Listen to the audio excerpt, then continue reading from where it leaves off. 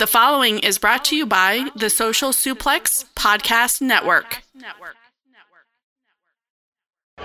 Yo, what up? This is Rocky Asuka Romero of Chaos, and you are listening to Keepin' It Strong Style, the ace of podcasts.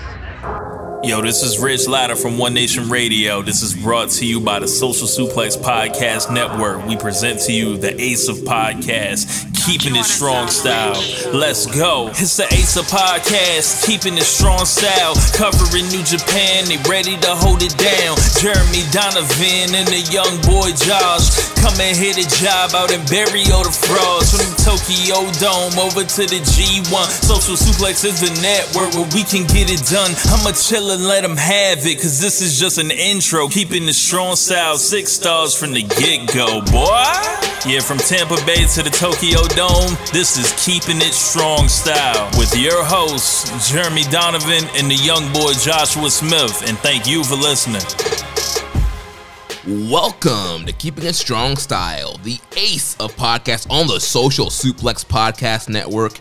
Jeremy Donovan here with the young boy Josh Smith. On today's show, we're reviewing this weekend's Road to Power Struggle shows, previewing Power Struggle, answering your questions, and covering all the latest news in the world of New Japan Pro Wrestling.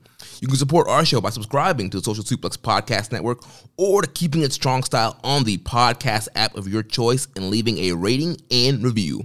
You can also get all the podcasts and columns over at socialsuplex.com. Check out our Pro Wrestling Tees store, ProWrestlingTees.com/socialsuplex. That's where you can get your official Keeping It Strong Style t-shirt. If you enjoy this podcast, please consider making a one-time or monthly donation by visiting socialsuplex.com/donate and clicking on the donate button under the Keeping It Strong Style logo. This week's episode is brought to you by the NJPW EXT, the only browser extension for NJPWworld.com with features like dark mode, improved translations and layouts, custom and shared playlists, synchronized viewing parties, and much, much more. It takes NJPW World to the next level. Visit njpwext.us today for details. Young boy, how you doing, man? I'm doing as well as can be hoped for in the middle of a global pandemic and, election night eve. Although I put that shit in a long time ago. Yeah, I had my ballot in the mail, weeks ago, ahead. Nah, I didn't mail that shit because you don't know. They'll be messing with it when it's in the postal service. You don't know if it's gonna get there. I hand that shit off. I put it in the box. I tracked it on their little gimmicks because they got it till it was, They say yours is getting counted? Yeah. All right. Unless they're working me. They might be. Listen, politics is a work. No, man. The other day I was with some family friends, and one side hardcore staunch, right-wing Republican like supporters, and then the other side hardcore, left-wing liberal, blah blah blah, and they're all fighting. And I was like, guys, you need to understand something right here, right now, because the problem was neither side was willing to concede any points to the other. And I'm a realist. Like, if I see bullshit, I'm going to call it out. I don't really care. I don't care, because I don't think any of these people are good people at all. And I was like, the problem is, I was like, all the people that you think are good, and all the people that you think are good, they're all bad. I was like, they're all workers. They're all working, you guys. I was like, this is pro wrestling. Literally. I was like, the whole shit. I was like, everything. I was like, there's a Vince McMahon somewhere up there who's pre-orchestrating all this shit. He's booking the territory. You guys are the marks. And I was like, you're getting roped in. They didn't like to hear that because you know what? There's nothing more disconcerting than facing the reality of the world that people don't want to actually face, that maybe your side's not right. And maybe that shit's not on the up and up. Maybe it is all a work. Mm-hmm. People don't like to hear that. That they all looked at me and they were all kind of upset because they're like, oh, this guy. But the smart. I'm the smart mark, bro. I've been smartened up a long time ago. I think the business has been exposed to you. Yeah, the business got exposed. I felt like I told him Santa Claus wasn't real or something. Oh man, they didn't like it. And the funny thing is with this whole election, regardless of what happens, we're not going to know the results for a long time. And it's never really been that way. And this shit's going to be wild. Bro, did I tell you about those Trump people? No, what Trump people? Oh, shit, bro. So I was out. Do you know 54? Like the road 54, State Road 54 now. In like Wesley Chapel? It goes through Wesley. It's like this long ass highway. It's kind of like 19, but it goes the opposite way. So the other weekend, me and my girlfriend, we were driving down 54, and like it's a Saturday, and it shouldn't be busy at all, but there was just crazy traffic. And then suddenly we saw why. There was like, I kid you not, like 7 or 8 miles of Trump supporters on like in their giant ass trucks and their fucking Jeeps with like a million flags, and it was just like a parade. And I was like, the fuck is this, bro? Like, what are you doing? Like, all they were literally like, let's say I wasn't decided as a voter.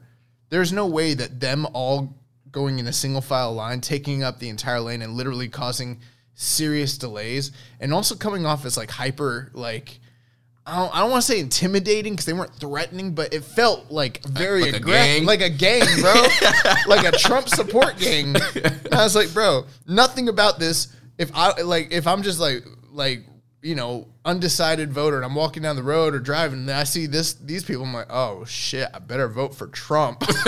Like, the hell? Yeah, I guess that's the strategy, man. I guess, bro. I don't know. It's fucked up. Enough about politics. Let's. No, we're going to talk about politics. Politics of pro wrestling. Yeah, let's talk about the politics of New Japan Pro Wrestling here.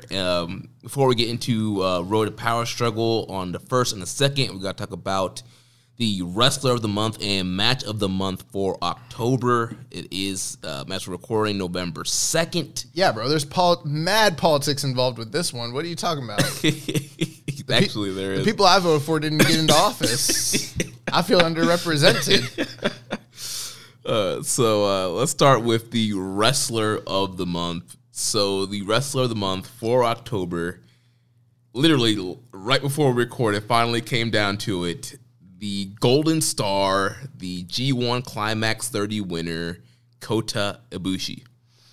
Yeah, this was we're not in August, but this is essentially your de facto August Wrestler of the Month, which is one of the most important Wrestler of the Month awards that you see all year long. It just happened to happen in October instead. Right. And I guess it will probably next year. Who knows? Maybe this is the new tradition going forward. I don't know. Could be, yeah.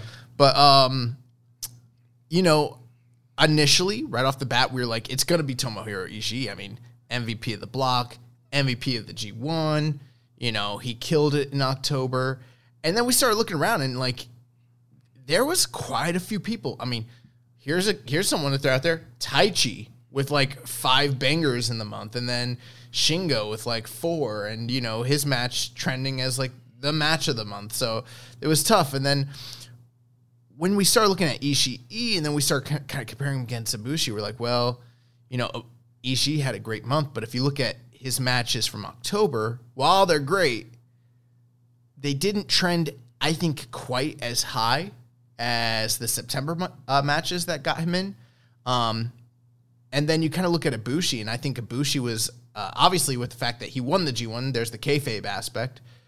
His win record was better in the month, but then there's also the fact that like his best matches of the tournament, probably, the majority of them all happened in this month too. And so he kind of just, it's 1A, 1B situation. Like he's probably 1A, Ishii's probably 1B, but like it was close, man. Yeah, tight race, but yeah, we gave it to the Golden Star. And then for the... Bro, if you win the G1 and you don't win Wrestler of the Month, something's probably wrong. Yes, yeah. Then for Match of the Month, we went with Kazuchika Okada versus Shingo Takagi. Work. And I know you were not as high on this match as the consensus happened to be, but this was one of these matches that across the board, a lot of people really, really loved. 4.75, 5 stars being thrown at this thing. A lot of people just really dug it. Personally, I was 4.75 on it. I really loved the matchup, the story. I thought it was probably one of the best Okada matches in the whole G1. And yeah, I think it was the best match this month. Jeremy, as you know, I'm a man with great ratings, takes, and opinions. And to me, match ratings isn't a game. You take your ratings very seriously. Take them very seriously. But here's the thing. I'll admit if I feel very, very, very strongly about something, like for instance the G1 final, I feel very confident that was a great match. With some of these other matches at the end of the tournament that people loved, that I wasn't as high on, like Ishii and Jay White and also Okada Shingo, I gotta chalk it up to probably just G1 fatigue. Literally, I'm not saying I'm wrong, but I don't know if I would feel the same way on a reviewing. I'm not ready to do that yet, but I mean, the whole entire general population of viewers can't all be wrong, and these matches were universally praised. And I was tired, man. So, I pretty much, with this one, you look at the ratings, this one has universal love across the board, so I'm not going to be that stick in the mud that says, no, I'm right, all you people are wrong. Like, that's not how it works here. But, yeah, man, Okada Shingo. Yep, so that is the Keeping It Strong Style October match of the month. Maybe I'll go rewatch it. I don't know. Yeah. Well, we got a lot of excursion matches to get through, so. Yeah, that's right. Award season. We're working on our Keeping It Strong Style awards. Dude, one show away from the voting period being locked down. That's right. Power Struggle will be the ending of the voting period for this year.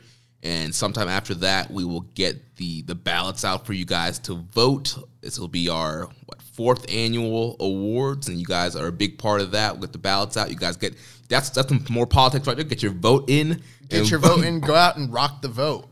Smack down your vote in the Keeping It Strong Style year in awards when that comes out. Yeah, Fred Rosser's going to be dusting off his old gimmick. He's going to make New Japan great again. Oh, man. Listen, but that's the deal there. Like, that's the last show, that Power Struggle show. So, like, if the next week, Fred Rosser goes out there and has a banger with, I don't know, the DKC, that's next year shit. That's not going on this stuff. So right. that is the... if Jordan Clearwater comes out there and just him and Jordan Regal? Yeah, him and one of the Regal twins just put on, a 5-star classic. Yeah. That's next year. Listen, they need to bring Russ Taylor back. I don't know. He's on next week's show. Oh, fuck yeah. Stop playing with me. I love Russ Taylor. That's like the one... Listen, if nothing else that was good came out of New Japan America, Russ Taylor getting exposed. That's the good thing that came out of this shit. Before we move on, you see, what's his face? Spoiler alert, your boy Jonathan Gresham won the Pure title. That's right, the Octopus, Jonathan Gresham. Rich Latta, you hate to see it. I mean, from day one, I was like, it has to be Gresham. I mean, I felt the whole tournament was kind of designed for him. And he's the best, guy that wrestles that pure style in Ring of Honor. So it made total sense. And so, yeah, I think he's going to do great things with the title. Nah, Hot Sauce got robbed.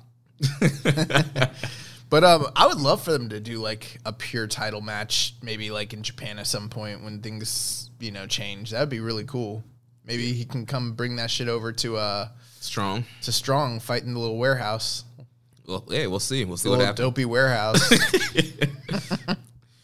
But let's talk about now Road to Power Struggle. Road to Power Struggle. So we had the first show from this weekend on Sunday, November 1st. Kicked off, we had Yuya Uemura defeating Yota Tsuji. And I think we're just going to kind of run through the results here. If there's any big angles, not really kind of go through the blow-by-blow here. So we had Uemura defeating Yota Tsuji. Then we had a Chaos matchup here against Suzuki-gun with Goto, Yano, and Yoshihashi defeating Doki, Taichi, and Zack Sabre Jr. Yeah, before we move on, Goto, Yano, and Yoshihashi. I messed up. You know what? I was thinking it was Ishii, and I was like, Goto, Ishii, and Yoshihashi, showing why they're one of the best tag teams in the world right now. Never mind. And then obviously that was to kind of set up the preview, the tag team title match that would be coming the next day with Goto and Yoshihashi challenging against Taichi and Zack Sabre Jr. Right. Then we had the Great Okan and Will Ospreay defeating Gabriel Kidd and Kazuchika Okada, 12 minutes and 28 seconds. I had a question here from Kevin from DC. He says, Great Okan isn't getting much love from pundits since returning to NJPW last month. Part of this has to do with his stilted, awkward offense, which has a far cry from his promising work as Tomioka Oka. Do you think that Great Okan has instructions from the upper brass to deliberately wrestle the way he does, or do you think he's taking the lead at this new style of wrestling? Who's ever to blame? It's not working for me. Also, on a related note, why does the company still think it's a good idea for Ospreay to come out to elevate it? It's the babyface music to every babyface, and it doesn't work for him, and especially doesn't work for two of them together. Beef Priestley's still pretty hot, though, so the group has that working for them. Don't objectify B. She'll... Listen, man, here's the deal. Like, I don't care if Ospreay is a babyface or a heel or a tweener or what have you. When Elevated comes on, it's time to rise the fuck up, you know?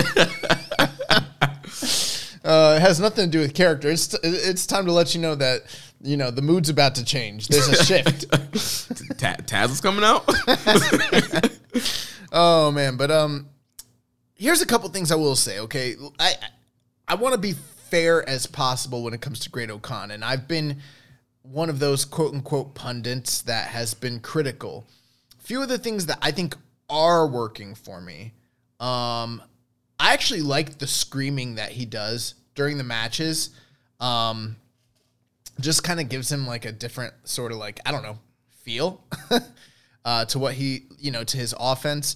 Also, his delivery of a lot of different moves is different and more sort of like wild looking. Like he does like the one leg drop kick and things like that. And so some of it, I'm not saying I love it, his work just yet, but I think that there's a little upside in the fact that he's working different from a lot of the rest of the roster, if that makes sense. Yeah, and I think a lot of the focus here, like you said, to be fair, a lot of the focus in these multi-mans, I think, are to kind of get over that key offense, some of the bigger moves he's going to be doing. So they're getting over the scream, the Mongolian chop. He's been doing like a stalling reverse suplex, getting over his finisher, the eliminator. He did one stalling reverse suplex in this match in particular that was like, I mean, bro, it was straight as an arrow. It looked incredible. Yeah, it was awesome.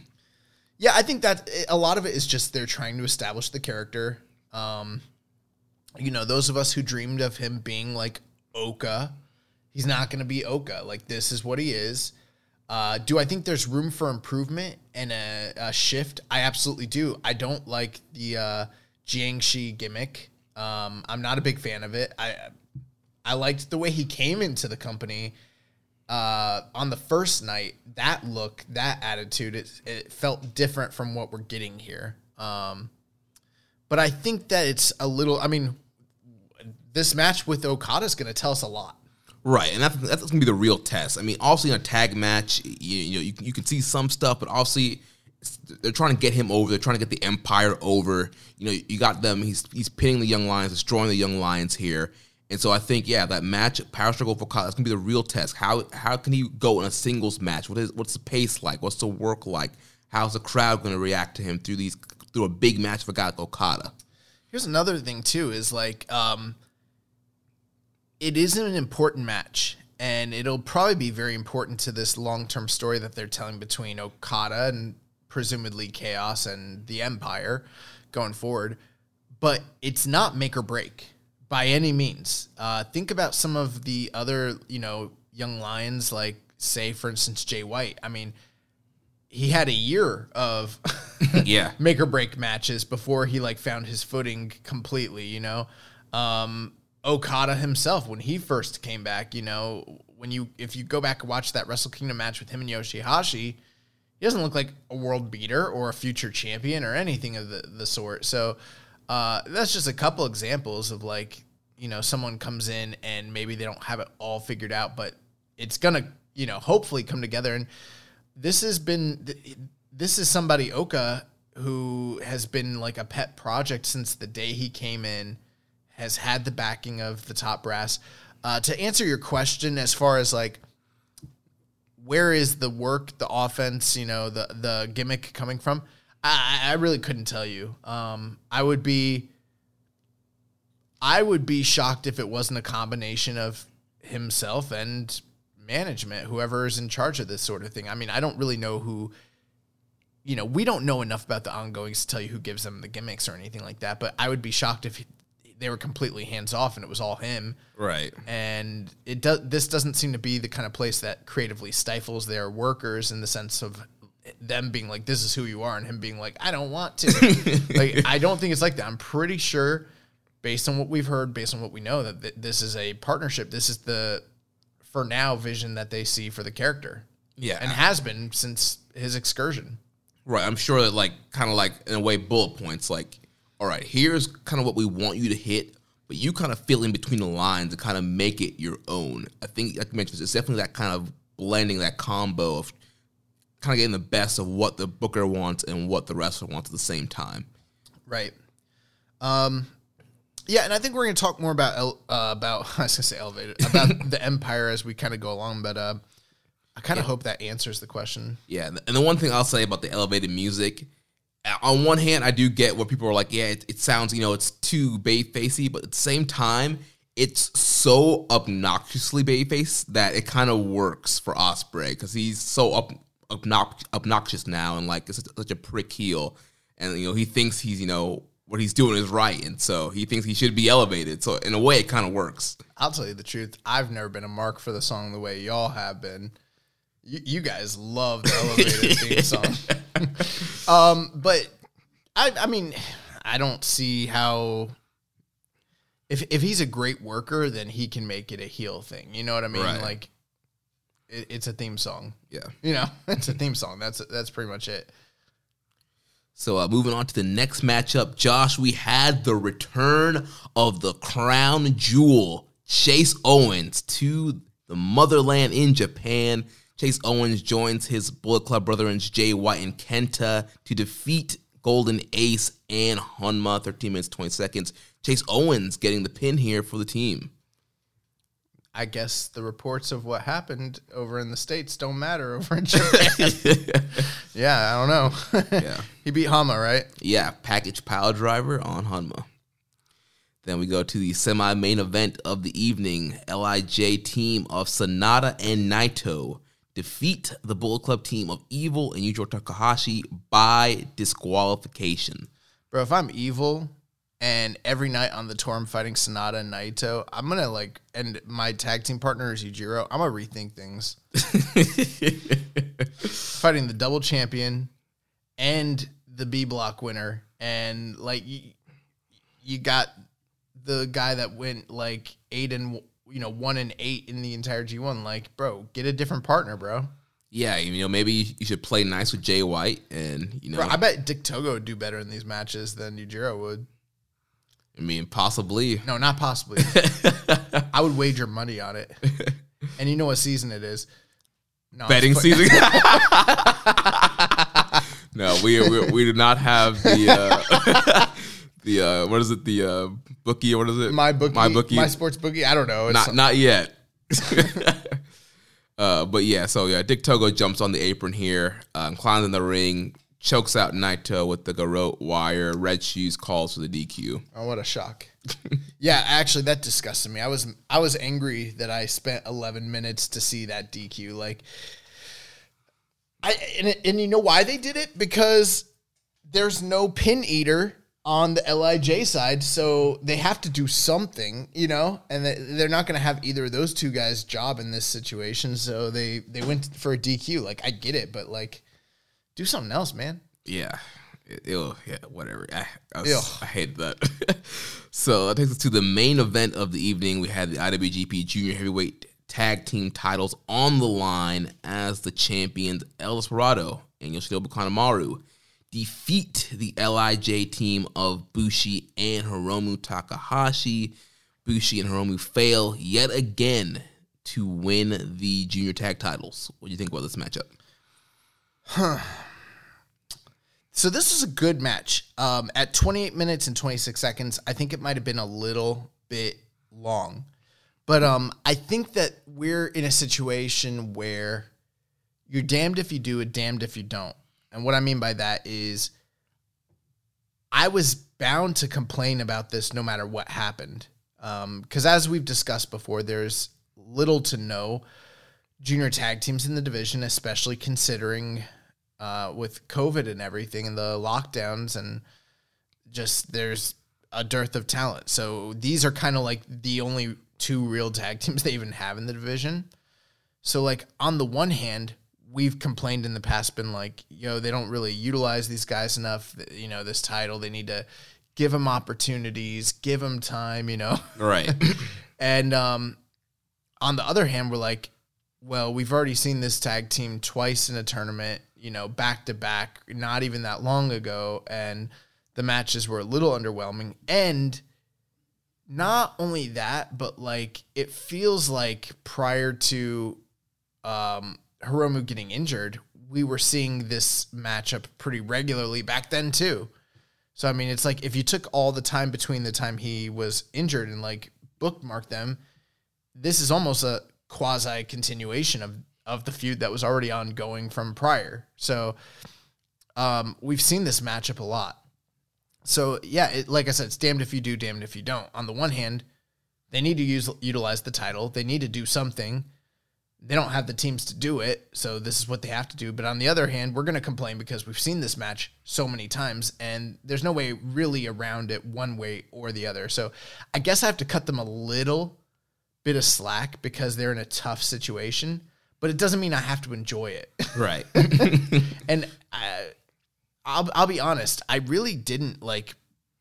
I wasn't stoked for this match. I thought it was good. I didn't think it was great, and it was hard for me to, sink my teeth into it, especially considering how great the 6-man tag, main event had been prior on the same tour. Yeah, you think with, 4 juniors here, Desperado, Kanemaru, Hiromu, and Bushi, you think it'd be a little bit more fast-paced, but the Never 6-man title match from the first Road 2 show was more fast-paced and had a better, pace and style than this match did.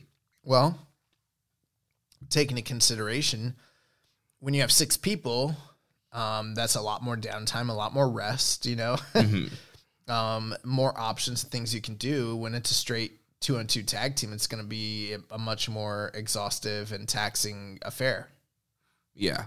Well, with that being said, I did like this match. I thought it was a pretty good matchup here. And I don't know, I was kind of just that kind of question, like, is Hiromu and Bushi finally going to win these tag team titles and what's going to happen here? And so towards the end, I was definitely kind of biting on the near falls there.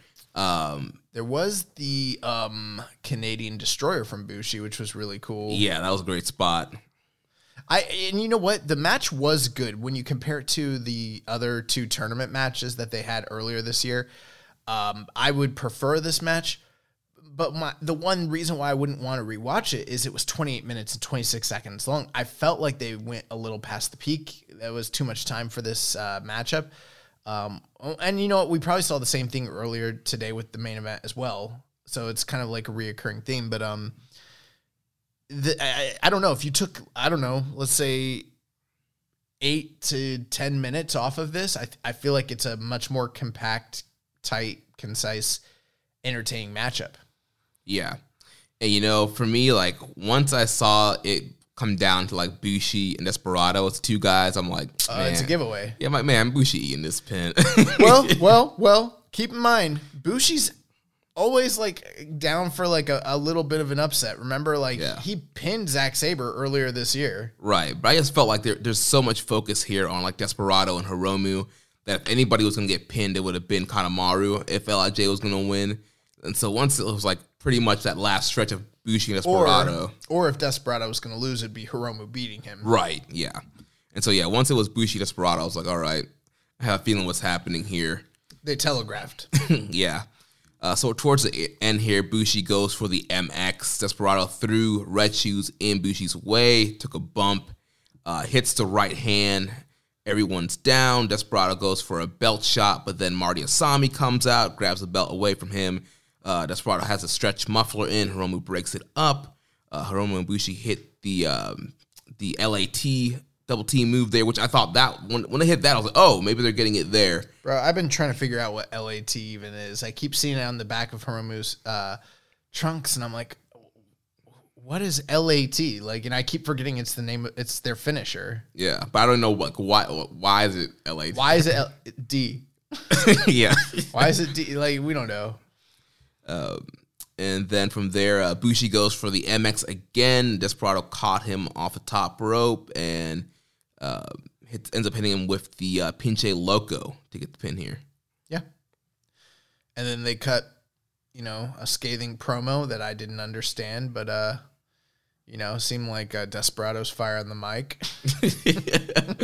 Gets spitting flames for the Corkin crowd. They gave him the 1996 WrestleMania, like, get the fuck out of my ring. This is my moment. Oh, man. But, yeah, let's move on to today's show, Road to Power Struggle, November 2nd. We open up the show, Gabe Kidd defeating Yota Tsuji, 7 minutes and 44 seconds. Yeah, so real quick there, Yota Tsuji, 2 losses back-to-back. This man won the C block. Well, he also lost on the last Power Struggle, so 3. Yeah, 3 losses back-to-back. 3 televised losses. Right, coming off of the C block win. Yeah, Gabe Kidd and Yamura were like, come off those wins. You want the smoke? Like, bro, that's what they're doing. After that, the Empire, Great Okan and Will Ospreay with B. Priestley defeated Okada and Yuya Uemura. I believe there's some shenanigans after the match. Yeah, we know we had, once again, the Great Okan putting down Okada with the Eliminator, Ospreay, just jaw-jacking with Okada and saying, the people are tired of you, they don't want you, they don't need you, everybody needs to, be ready for the Great Okan. He said something about Okan being like a brother to him? Yeah, so this man's a brother to me. Bro, you guys never interacted ever in either company until now. Bro, you know RDC World, right? Yeah. Yeah, they did this video where it's like people be making friends too fast in the anime. I saw it. Oh my god. The two guys sit down on a bench and he's like, they're just meeting, and then he's like, you want to go get a drink? He's like, all right. And then like they see an anime enemy, like the bad guy. Yeah. And he's about to kill one of the characters, and his buddy who he just met, like, stands in front of him and takes the blow. He's like, why would you do that? Like, bro, what are you doing? Why are you doing that? He's like, you're the best friend I've ever had. He's like, I just met you. Bro, I just met you. He's like, tell my mom. He's like, your mom? I don't know your mom. and my daughter. Wait, you got kids? You got kids? And then while they were walking on a bridge, this other kid like walked up. He's like, what's up, man? He's like, what's up? And then the fucking enemy is about to attack him again. And then that kid like stands in the way. He takes the blow. He's like, who are you? You were always so nice to me. Yeah, he's like, you were always so kind to me. I just said hi to you a few minutes ago.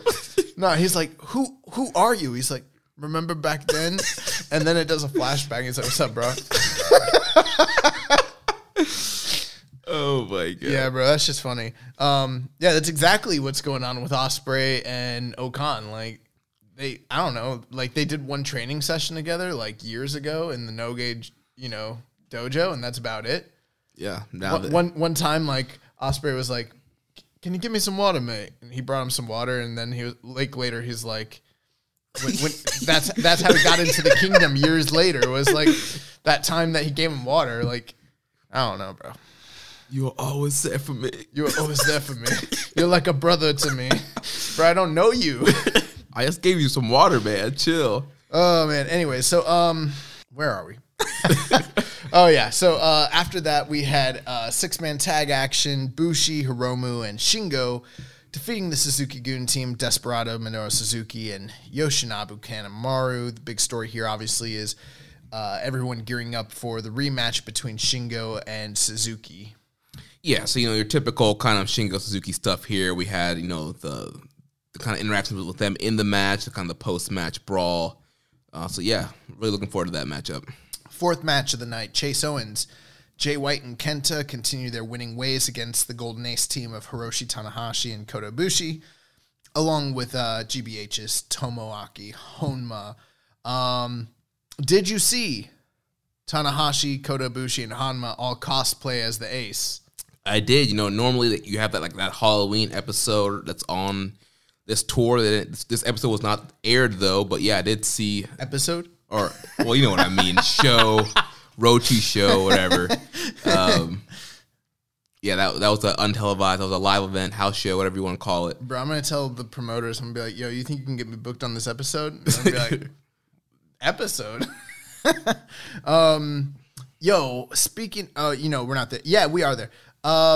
Have you seen the new jackets that Jay White is rocking? Yes, those King Switch, the bomber jackets, whatever you call them. Bro, I don't even like the name King Switch, but those fucking bomber jackets are hard as fuck. I'm not even a merch geek, and I kind of want one of those jackets. It's pretty dope. Yeah, him and Gator came rolling out there with those jackets. Speaking of which, I know this man's a heel, but did you see how much money he raised for Black Lives Matter? Yeah. Real one. Man, slow burn. Real one. On the face turn. Long-term storytelling. Next thing you know, ACH going to join the Bullet Club. Leo Rush. Bullet Club is for everyone. In all rainbow. Anyways, so, yeah, and obviously we're still building to the feuds between Jay White and Ibushi and Kenta and Tanahashi, the two contract matches. I think Kenta's freaking briefcase is done, right? Yeah, so after this match, White and Kenta laid out both Ibushi and Tanahashi. Kenta cracked Tanahashi once again with the briefcase. That thing was in shambles into 7,000 pieces pretty much. I hope he keeps carrying it around 2016 Naito with the IC title. Yeah. Eventually he's walking around with the red handle, and that's what they're fighting for. Then Kota Ibushi finally got a briefcase. I think it's his old briefcase back. It looks smaller. It looks almost like a lunchbox more than a briefcase. Well, we've seen companies go from briefcases to lunchboxes, so that wouldn't be the first time. That's true. But yeah, so the contract is finally in something. He has his Golden Star designed briefcase. Bro, listen, when you go back to the office, would you carry a Golden Star 2020 G1 winning briefcase to carry your lunch in? I might. I think they could market the fuck out of those. They could.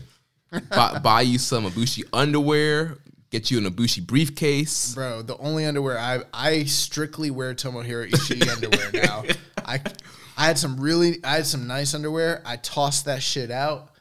I only wear Smash gear from now on. Oh man, it's Stone Pitbulls or nothing. After that, we had the team of Sonata and Tetsuya Naito defeat the Bullet Club team of Evil and Yujiro Takahashi. Evil did not heed my warning, and was clear they were clearly outmatched here. Yeah, I mean, just another, same old. These matches are not exciting. I'm not excited about this matchup. Bro, I don't give a fuck about Naito and Evil at all. Yeah. It's going to be weird come award season because it's this is the most dominating story of the entire year, but it's also had the worst matches surrounding any major feud probably in a decade. And it's going to be weird when we have to talk about rivalry of the year because it's do we got to put it in there? I know. Jeez. We kind of have to because we don't want to be uncredible, but also putting it in there kind of makes us uncredible because the matches are so fucking bad. And the story's not all that great anyway. I don't know, man. I know, because LJ fans, they'll get a hold of the ballot and They might swing some things in ways we don't want them to go. Listen, there's no such thing as voter fraud. Stop spreading all that propaganda about the voter fraud, okay? Let this shit play out the way it plays out, okay? Yeah, we have very fair voting here. You know, everybody's vote counts in the Keeping It Strong Style Year-End Awards. You know, regardless of what Josh and I think, whoever wins at the end of the day. Bro, at the end of the day, no, at the real end of the day, if we ever want to override that shit, I reserve the right. And then that takes us to our main event, the IWGP Tag Team titles, as the Dangerous Tekkers, Taichi and Zack Sabre Jr., defeat the Chaos team of Hiroki Goto and Yoshihashi, 34 minutes and 50 seconds. Now, before we continue, I just need to let you all know, I could sit here and give you guys the brother. I didn't watch this show. So we're giving you guys the rundown. If you notice, Jeremy's filling in all the blanks because I kind of only kind of know what happened. It's been a busy day, man. I've been tired. I don't know. But Jeremy, I'm hearing good things about this match. Give us the rundown. Yeah, so I thought this was a great main event here. It went 34 minutes. I did think it went a little bit too long. I feel like, you shave maybe, 5-10 minutes off of there. You had a little bit tighter matchup. I feel like it's just one of those cases where they went a little bit past the peak of the matchup here. But overall, still a very great main event here with these two teams. And once again, Yoshihashi to me was kind of a standout here. Just the emotion he's showing, the way he fires up. I popped Hughes for a spot where Taichi goes to hit him with the Axe Boomba, and he just kind of fires up strong style. That was awesome. And yeah, some great back and forth here. Sabre working over the arm and leg of Taichi, trying to work the submission game here. And so obviously Yoshihashi was kind of the focus of their main attack, because obviously the main story here. He's the weak link. And that's what they think. He's a weak link. And he's the main one that's been challenging and kind of stand out in that six-man tag. So yeah, so real kind of great back and forth here, especially coming down to the closing stretch. A lot of great counters and reversals, a lot of great near falls. We did get a great near fall with the black Zack driver, which eventually got broken up from. And then eventually it all came down to the closing sequence where Yoshihashi and Taichi are the last two in the ring, and he hits a lariat, gets a near fall. Taichi blocks the karma. Sabre's able to get in the ring, and they hit the Zack Mephisto. 1, 2, 3. Taichi gets the win here, and they defeat Yoshihashi and Goto. And unfortunately, Yoshihashi cannot, get double straps here. Bro, if I don't need it, I don't need to see anyone wearing 2 belts anymore. For 2020 is exhausted that idea in my mind. So I'm fine with that. This is definitely a match I plan to watch. It sounds like you're giving it a pretty good recommendation. Is that correct? Yeah, I'm somewhere between 4 stars, 4.25. Where would you have gone on, say, the previous night's main event? The junior tag title match, I'm probably 3.5 on that. Maybe 3.75, more 3.5 range. Okay. So it's definitely one I'm going to check out. You've got a lot. I mean, Dangerous Tekkers, one of the best tag teams of the year. Goto, Yoshihashi, 2/3 of one of the best tag teams of the year. Sounds like a really good story. What were your feelings going forward for these teams coming out of this? Did you feel like this was a definitive, end to this tale? Was there any kind of clue or indication for what's happening next for them? Or, what did you think post-match? Well, so post-match, actually, there was a big angle. So Toru Yano was out on commentary for the whole show, but then after the match, he kind of jumped in the ring. And he took off all the corner pads and essentially cut a promo saying, he wants a no corner pads matchup for the KOPW. That's coming up for Pro Wrestling Power Struggle. And Sabre accepted. And it was kind of like a post-match brawl between Sabre and Yano and kind of setting up that match, which led to eventually Sabre and Taichi getting to cut their a closing show promo. But as far as like the future of the tag division, what's kind of coming up next, as far as tag wise, I'm not sure if they're going to go back to Dangerous Tekkers Chaos. Also, we got World Tag League coming up. I think that's the clear thing is Tag League is next. Right. I was expecting Dangerous Tekkers to retain, these guys to go in to Tag League as the champions here. I think that's what's next. These guys are going to probably be pretty dominant in the Tag League and are going to end up going into Wrestle Kingdom as the champions and probably defending against whoever ends up winning the Tag League. As far as Goto and Yoshihashi, I'm assuming maybe they end up being one of the teams that fills out the field for the World Tag League, in which then you could get a potential rematch with those guys. It's probably going to be single block, because we said on the show we also had the announcements of Best of Super Junior, Super J Cup. We'll talk about those in a second. But yeah, so probably getting a single block for the Tag League as well. And so you could have Goto and Yoshihashi in the Tag League, and they face off once again, and a chance for revenge for Yoshihashi and Goto. In the past, it hasn't happened too often recently, but in the years bygone past, very often the dominant tag team champions could actually sweep one of those tag leagues, which has been an impressive thing. Hasn't happened in a while.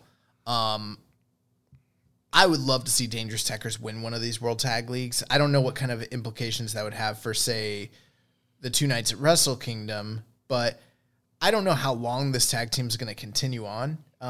With both of them having, singles career parations. I don't know if we're going to keep seeing them, but it would be a shame if they didn't win one of these tournaments, because they've been like the MVP tag team the last 2 tag leagues. Right. And it could be a situation where they sweep them. And like we've talked about with the Good Brothers, they're a team we feel shouldn't really be in a tag league, should make kind of a big debut. Maybe you have Tekkers kind of sweep the field, and then a team like Good Brothers kind of comes in. It's like, we want to face you. Carl Anderson, he's canceled, bro. You didn't hear? Yeah, I've seen some things with Mr. Anderson. He's canceled, bro. But, yeah, I definitely want to check this out. We had a question from Kevin from DC. He asked, even though their match went ridiculously long, I thoroughly enjoyed the tag title match between Goto, Yoshihashi, and the Dangerous Tekkers. If you had said to me 2 years ago that the 2 wrestlers with the most fluid and sharp chemistry as a tag team would be Taichi and ZSJ, I would not have believed you. Do you any additional tag teams stand out right now before the World Tag League announcements as likely challengers to Taichi and Sabre? Of course, it's pretty much a lock that they enter the Dome as champions. I'm just curious to see if you could pick 2 wrestlers right now and go, they could be strong challengers if they had the match tomorrow. Well, I mean, the team of Goto and Ishii that we've always wanted that. We've been wanting and clamoring for that. For whatever reason, that never seems to be the team that kind of gets matched up for these tag leagues and these tag situations. But a Dangerous Tekkers Goto Ishii tag match, that would be fire.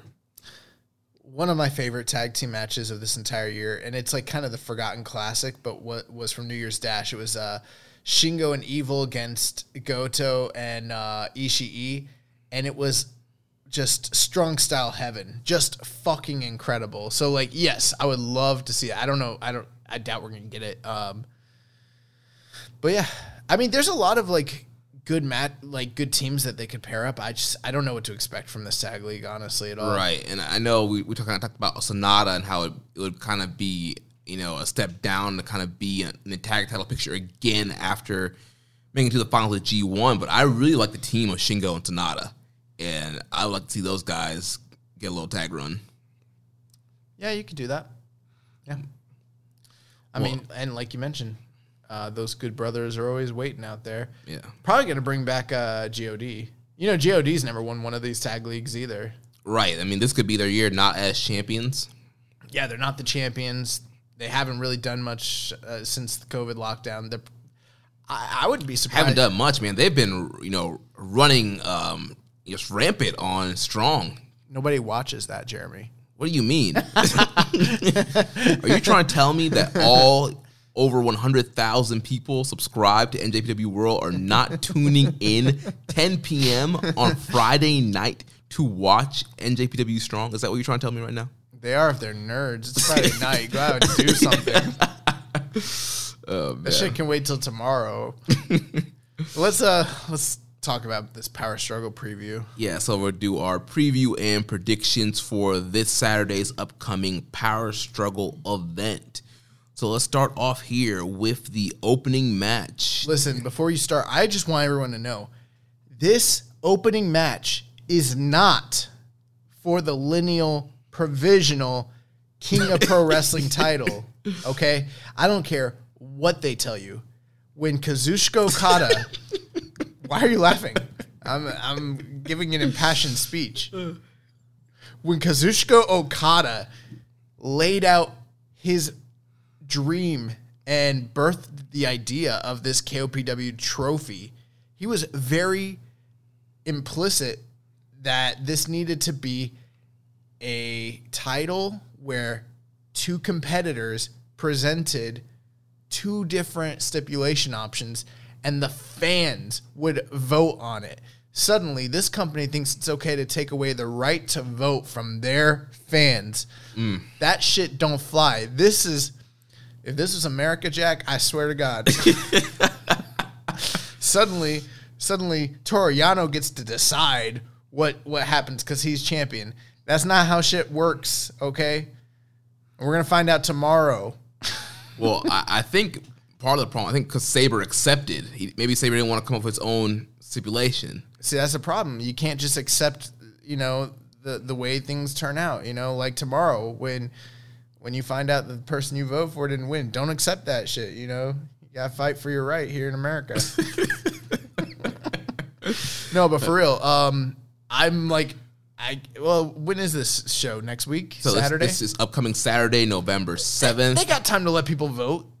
They do, but yeah, on their website, no corner pads match. Toru Yano defends the lineal provisional KOPW against Zack Sabre Jr. Yet again, another match that is basically just a regular ass match. Isn't that what I said? I said from day one. People were like, yeah, they're going to do cages, they're going to do ladders, they're going to do... I'm like, no, it's going to be... alterations of a regular match. I thought it was going to be a Monsters Ball match. Ravens Clockwork or House of Orange. What was it? The Ravens Clockwork Orange House of Fun match. Yeah. Ravens rules. Yeah. The Bowery of Death match. Oh my God. You know what they should have done? Yano says he wants a no corners pads match. Zack Sabre says the opposite. I want a nothing but corner pads match. So then they just tie up corner pads literally around the entire ropes, and they're legal to use. That's what I would have done. You know what I think they totally missed a boat here with this KOPW. We know that 2020 is... we know that. Hold up. 2020 is the year of the cinematic match. Oh my God. Well, you got KOPW. Why aren't these dudes, we just had Halloween Pass. We could have had a House of Horrors KOPW match. Bro, what? Never mind. I'll ask you off. I heard there was something about zombies at Halloween Havoc or something. Oh, yeah. It was the House of Horrors, Cameron Grimes versus Dexter Loomis. I didn't listen to it enough. Like, I was listening to a podcast. I've been behind on my podcast, so I was... Behind. Yeah, behind. I was trying to catch up, and I heard someone talking about... They said something like, all zombies are legal in this match? Is that like an announcement they made or something? I don't remember the announcement, but essentially, they were fighting in a haunted house. There was a scene where...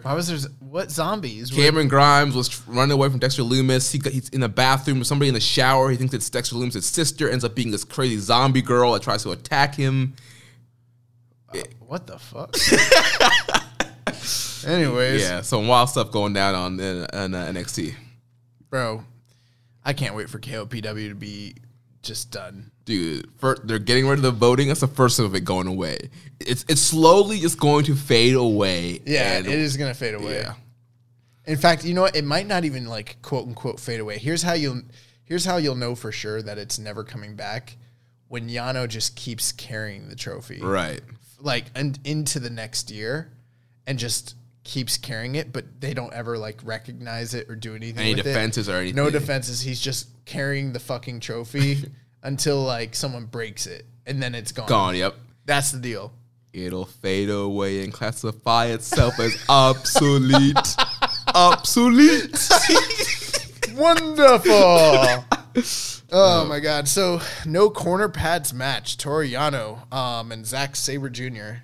This is a weird match for the quote unquote best technical wrestler in the entire world to get himself locked into. But well, we've seen with Sabre, he typically kind of finds himself in situations he's not the best in. You know, he tries to outstrike people. Now he's trying to out Yano. Like, I don't know what's going on here with Sabre. I don't know. I feel like we're doing everyone listening a disservice by trying to like actually analyze this shit. I will say this. I like ZSJ is probably one of my favorite Yano opponents because he can, you know, kind of play the straight man but go lean into the goofiness. It's good shit. So I like it. We got a question from Kevin from DC again. Maybe we should just go into it. He says, well, it's official. The KOPW... He skipped over Muzza's question. Oh, he don't matter. Muzza asked, Zack Sabre Jr. saying he is going to throw the KOPW trophy in the trash if he wins it. How much does the young boy want CSJ to win it now? That's something that could happen? Yeah. I haven't been listening to the post-match. I did not know that this was something he was threatening. Yeah, I'm Team ZSJ right now. Remember Zacky 3 belts? Yeah. It's going to be Zacky no trophies. Yeah, I'm all about this. Fuck yeah. That means he's probably going to lose. Yeah, I mean, I think Yano... I'll just do my prediction right now. I think Yano's winning. Okay, like that clinched it for me. Like, yeah, absolutely. Yano's beating Zack Sabre. He's going to tell him, go back to the tag division where you belong, right, geek. Get ready for your geeky little world tag league. Kevin from DC. Well, it's official. The KOPW 2020 trophy has been returned to its once promising glory. This week at Power Struggle, Toru Yano will defend the prestigious trophy against Zacky 1 belt in a no turn pads match. I expect this to be brutal, hard-hitting, relentless action from both warriors. It will truly serve as a mouth-watering kickoff match for Power Struggle. So, what do we call Zack when he wins? Bro. Ahead. Zacky, no trophies. Zacky, 2 titles, 1 Zack. Bro, do you get that? 2 titles, 1 Zack? Yeah. Oh, England's last great beacon of hope. Nah, bro. Zacky, no trophies. Because he's gonna tell that trophy to get the fuck out of here. FOH. The beginning of FOH here at Power Struggle. Yeah, people want to talk about November being the start of Christmas season, the holiday season. It's FOH season, B.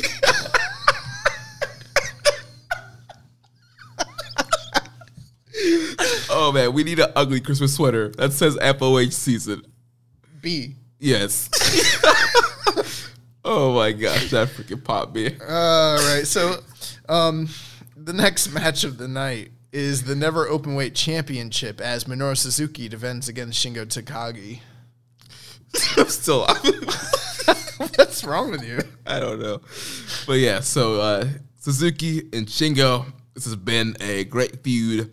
One of the top feuds of this year. Would you wear that? You couldn't wear that out in public. It says FOH. All right, I'd wear it while we're recording FOH. Right, but like you can't go to a holiday party being like, fuck out of here, bait.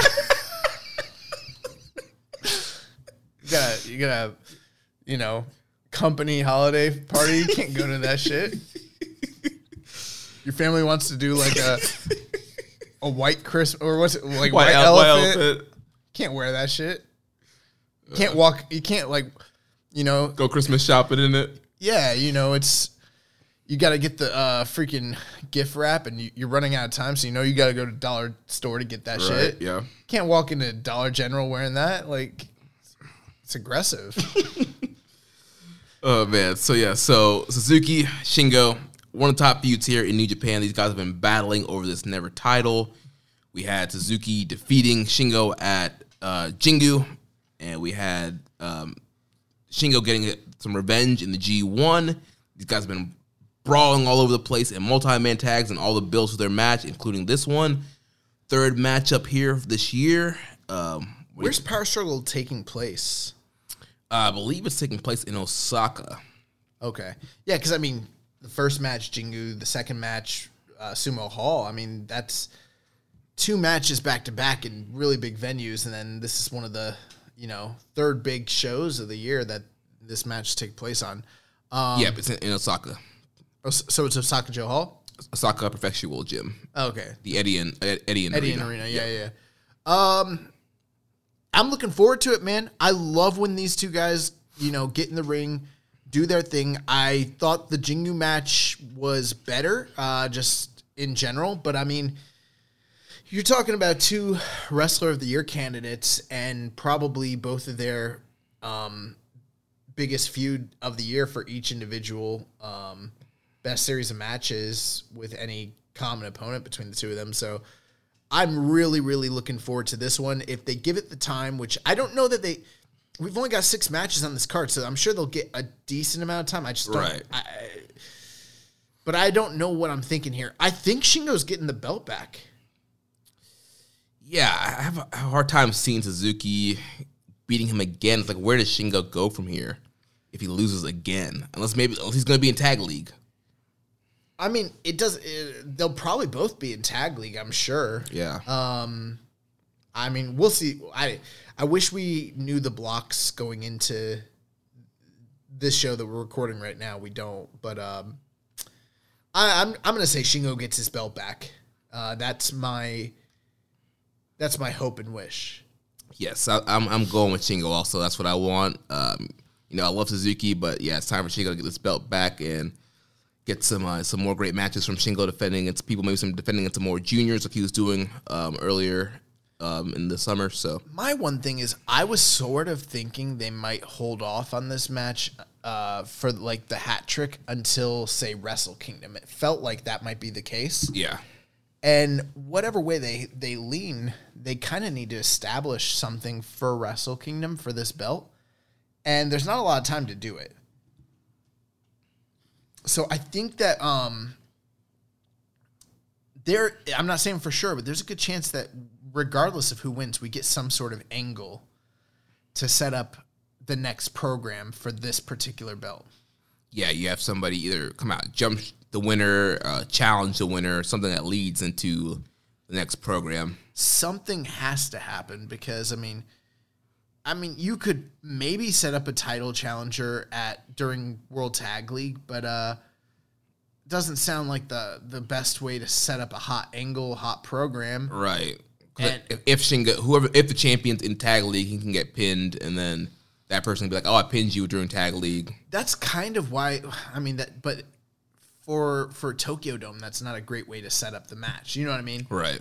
You kind of want some heat going into that match because it's one of the major singles belts, especially since they have the 2 titles locked up, and we don't even know if we're getting the red belt back in time for this. So, that's why I kind of thought they were going to hold off on this, to be honest with you. Do you think that they could do another match if Shingo wins? Does Suzuki have a right to say, "I want one more shot"? Yeah, I mean it's possible. I don't know that they do that. It feels like they've burned out the match at that point, Right. But could they do that? They could. I mean, I wouldn't do it. That's why I kind of feel like we're ripe for some sort of angle, some sort of setup after the match is over. Yeah, I think you're spot on there. Who are you taking? You're taking Shingo as well? Yep. All right, so the third match of the night, the Rainmaker, Kazuchika Okada, taking on the Great Okan, the Dominator. Yep, so obviously we've seen Great Okan come in, make his big debut, attacking Okada, aligning himself with Will Ospreay, becoming a part of the Empire. Ospreay and Okan have, been cleaning house of Okada and Young Lions on this road to power struggle, and they've done a great job of, building up Okan, getting him his wins, making him look a monster. Like we mentioned earlier, it's going to be the first real test, and I don't know where to go here. Well, something we need to kind of address.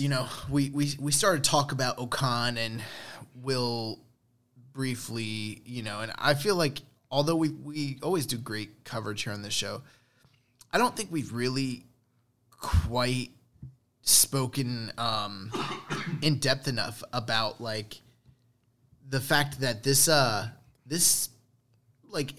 team and this faction and their formation is a super huge deal in New Japan right now. It's been years since we've seen a new faction formed. I think the last one was LIJ, probably in 2015. So right. You're talking half a decade. And these are two guys that they're going with in a major, major way. Neither of them are... I mean, Okan is the second right now to, Ospreay's top, star in the group. That being said,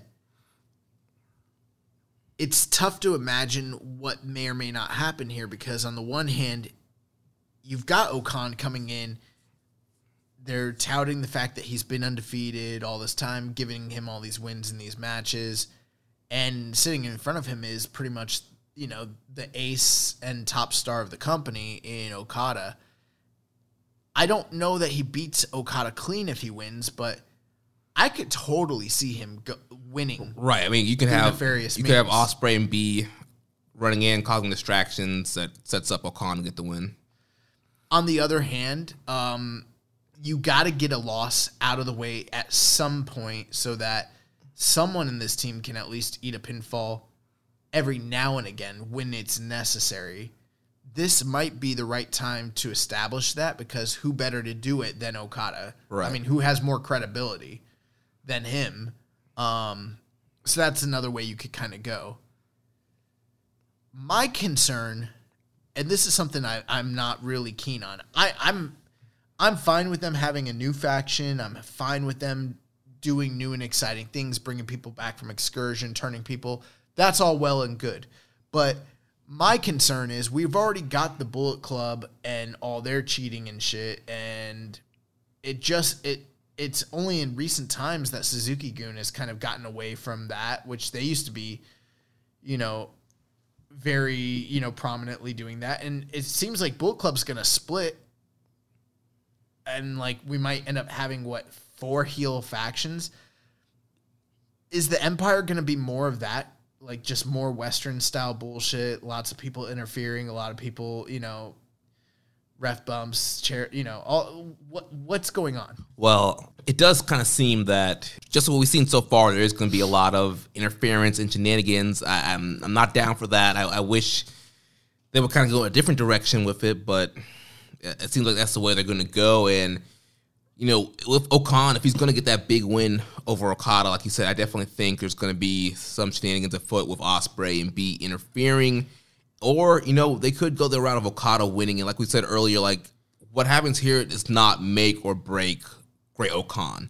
This is the first big singles match of many that will be to come. We saw probably the most kind of recent comparison would be Switchblade Jay White, debut with the promo videos to this big match at the Tokyo Dome with Tanahashi. Match was not all that. What are you talking about? You're forgetting Watto. Yes, how could I forget the way to the Grandmaster? Big come in, big match with Doki. But with Jay White, the Tanahashi match didn't go off so well, but eventually it was able to turn things. He's able to turn things around. Yeah. So this match is going to be interesting. There's a possibility, given Okada's quote-unquote story that he's been telling, all throughout the G1, if he kind of continues more of that, and then we get some of the Okan bullshit, and then sprinkle in some of the Empire, shenanigans. This is not one right now. Yeah, I'm intrigued by the story and I'm intrigued by the characters, but it kind of has the recipe for being a shit match in my book. It has the recipe to be a match about moments. So I don't know what to think here. I mean, on the another thing to kind of point out with Okada, it's we're not too far off from Wrestle Kingdom. Presumably, they're probably doing something with him and Ospreay. So part of me kind of feels like he needs a win, to get him ready. But if he were to lose, I doubt, again, that it's going to be any sort of supremely clean loss. Right. Ospreay helps Okan win. He still wants revenge on Ospreay for turning on him and then costing him the match against Okan. That could build to the match. And that might be the smart story, is to keep Okada chasing, keep Okada losing, and give him a sense of, an out, because he's got the benefit of doubt, the fact that these guys are cheating the whole time. I just don't know if I'm in love with that idea that, like, we're going to keep getting bad Okada matches. Here's what I will say. If the match is good, I'm okay with some semblance of cheating, because bad guys cheat. It's the overabundance of cheating in the matches. Right, and just the ridiculousness of the ref bumps and the ref allowing so much to just go fly by him. Yeah, if we weren't getting so much of it with the evil shtick all year, I don't know that I'd be so apt to be down on this, but the fact that we've had that just pervade all throughout New Japan, I don't know. It's got me a little cautious here. This one's going to be interesting. I'm going to go against my better judgment. I think the safe bet is Okada. I'm going to go with the risky bet, and I'm going Okan. Okay. Well, then I'll go safe bet here, and I'll take Okada getting the win here. So that takes us to the next matchup here. We have Kenta defending his right to challenge for the IWGP United States Heavyweight title against the ace Hiroshi Tanahashi. This is a big match, and it's not only a big match, but it has big implications considering who the current IWGP US champion is. It's actually funny because the title itself is almost meaningless at this point. We haven't seen that shit in forever. It wasn't the most prestigious title prior to its disappearance. I mean, it's disappeared many times in the past. So it's just kind of like, it is what it is. But the fact that it's sitting on Jon Moxley creates a much more interesting proposition, because at some point, presumably, whoever wins this match might be fighting Jon Moxley, and I don't know that this will be the case. They haven't announced it, but there is the implication that it might be a Mox versus Kenta or Mox versus Tanahashi Tokyo Dome match. The other option, I guess, is at the Tokyo Dome, whoever wins this match will keep defending their red briefcase. I don't know. Right. Yeah, I know. We know Moxley said that they're working on things, and I'm sure they're trying to figure out the time. They're trying to get him to Japan, and obviously December could be a good time with, normally with Dynamite kind of taking off for Christmas, and with the current taping schedule of them kind of taping, I'm looking up AEW pay-per-views. We got what? Full Gear? Full Gear is also this weekend, same day as Power Struggle. And then the next pay-per-view would be January of Revolution. Okay, so Revolution's not happening until after the Tokyo Dome. Right. And last year it was February 29th. You're saying that this year it's January for sure? Oh, I thought it was in January. Last year it was February. Okay. So, because my thinking is they're having a tournament for the title, right? It's pretty much probably going to be Hangman and Kenny. That's the finals at Full Gear. So, if presumably Kenny Omega wins, which he probably will, we're going to get him and Mox. My assumption is Mox would likely come off the title in AEW before he drops this red belt. Right. But that is a pay-per-view match. They're not going to do that on Dynamite, I don't think, right? No, that would have to be a pay-per-view match. So if he did, all scheduling stuff aside, just from the political side, if he were to come over as the red belt champion in early January, he'd still be the AEW world champ. So there's that to consider. Right, a lot of implications going into this matchup here. And I don't know. There's some people, too, who are, like, not really that concerned with the fact that he's held the title for so long. But this is a company that's traditionally been such sticklers for their title defense rules. Right. I know it's dopey pro wrestling. So, you kind of have to do what you want to do, and I get it. But I'm also kind of like, how long are they going to let this dude run with the title. run with this belt. But anyways, which plays into a question that we got from Grunty Dodds. He says, "Do you think we're likely to see a U.S. title defense in 2021?" Grunty Dodds, my vote is yes. I think we will too. I think they're going to find a way to get him to the Dome. You notice how I keep saying the word vote? It's because it's like that WWE storytelling. I'm telling a story, hitting you over the head with it, brother. But also, I would like to be recognized as the tribal chief of this podcast and this dojo as well. So you trying to make me your slave? Nah, bro. I never said that. I said tribal chief, not slave owner. That's a different thing. Oh no, Jey Uso looking like a slave right now to me. Oh man, you know what? Off subject. That I saw that match and I didn't like the match, but I liked when Jey and Jimmy Uso's dad came out and hugged the man that just beat the fuck out of his sons. Oh man. Anyways, so Kenta and Tanahashi, big match feels. They've done it 2 other times here in New Japan, well, most recently in the G1.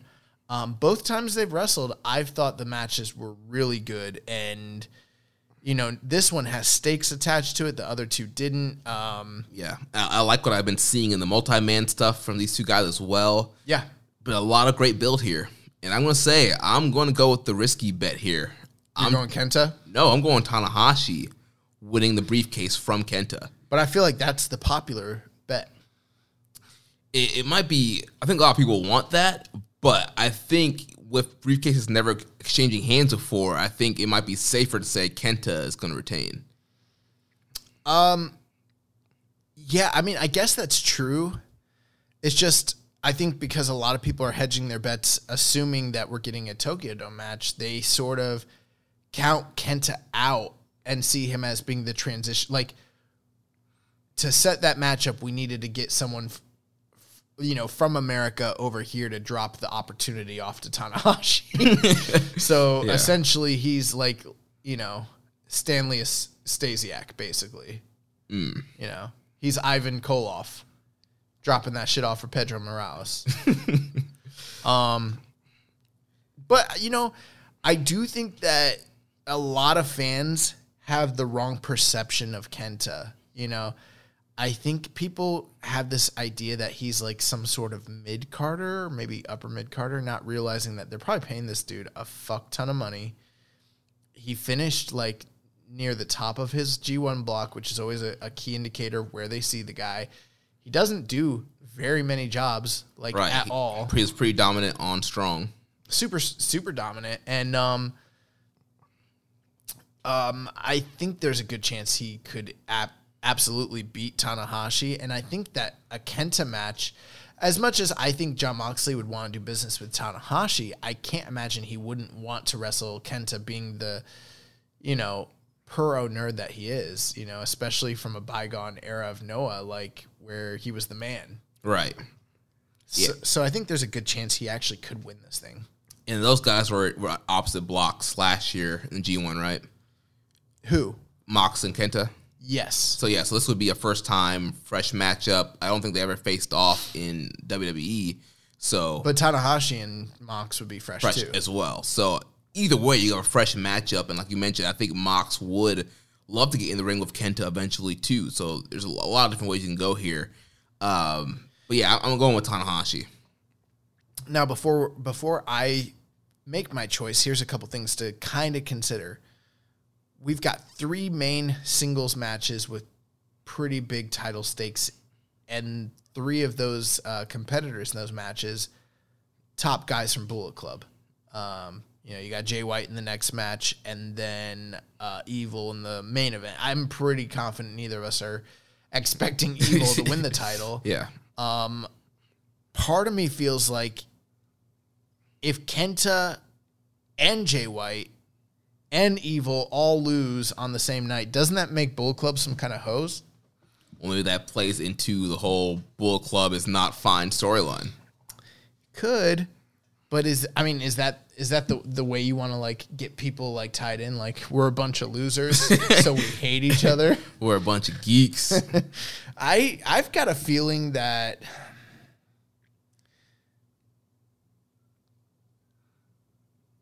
I think Kenta's got to retain. Okay. That's what I'm thinking right now. And I think and we'll talk about it. There's a chance Jay White wins. There is, to set up some kind of double title match on one-on-one night kind of thing. Yeah. But, yeah, so let's talk about that next match. Kota Ibushi defending his Wrestle Kingdom title shot against Jay White. Yeah, so, again, another kind of heated rivalry here with these two guys that, dates back to last year's G1 Climax Finals and spilled into Wrestle Kingdom during Double Gold Dash. Obviously, Ibushi losing to Jay White on night 2, Wrestle Kingdom 14.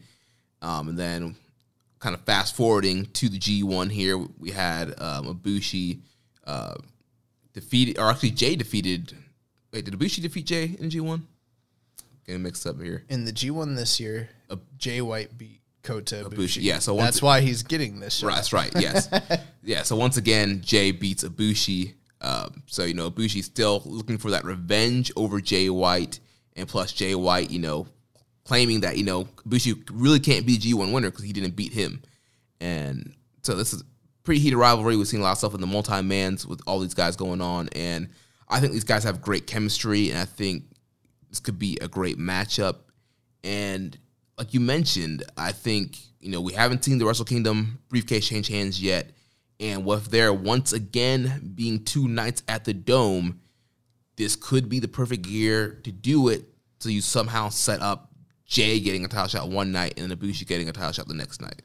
Yeah, I mean, no matter how it all ends up playing out, I think there's no doubt that Kota Ibushi is going to be getting some sort of major Dome match with Naito in some form or fashion. Whether that's directly tied to this quote-unquote briefcase / contract kind of remains to be seen. So I think what we're really looking at here is this is Jay White's opportunity to stay in contention or kind of be knocked out prior to Dome season at that point, really. So there's different stories you could tell. I mean, one thing that everyone kind of needs to be on the key lookout here for is Kenta, Jay White, Evil. Again, all 3 involved in the top 3 matches of the night. There's tension between at least Evil and Jay White. I wouldn't be surprised if Kenta is somehow involved with those tensions. And I think we're getting some sort of angle to some extent between these 3 at some point. Probably, like, I'm guessing probably after the main event or during the main event. That makes the most sense to me. Right. 'Cause especially you just mentioned, like, this is Jay's kind of last chance to get into contention before Dome season. I mean, after this, we got Super Juniors and Tag League, and then Road to Tokyo Dome, and then Wrestle Kingdom. So there's not much opportunity to set something up for Jay going down the future. Bro, my stomach just dropped. What if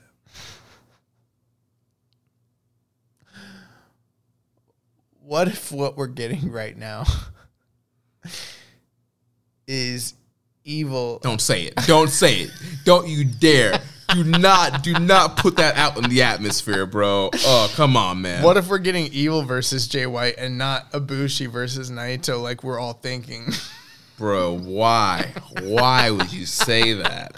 Like, I have control over the booking of New Japan Pro Wrestling. I know you'd be texting Gato. You're a worker now. Yeah, man. I here's my whole thing. I like the story that Ibushi has. He's on this redemption path. He hasn't got past Jay White recently. He needs to kind of put him behind him so that he can move forward in his path to the Tokyo Dome. It's a very straightforward story. It's a story they tell every year. It always plays out the way it is. It's kind of just a pit stop to us getting to the Dome. And I'm in favor of them doing that, and I have no problem with it. But because of the fact that there are 2 nights at the Tokyo Dome, because they've never, like you mentioned, switched the briefcase, there's room for them to do it and still give Ibushi his moment. Right. I'm not necessarily saying that I'm a proponent of it. My opinion, I think Ibushi's going all the way this year. The guy's 38. This is his time. Like, I said this during the G1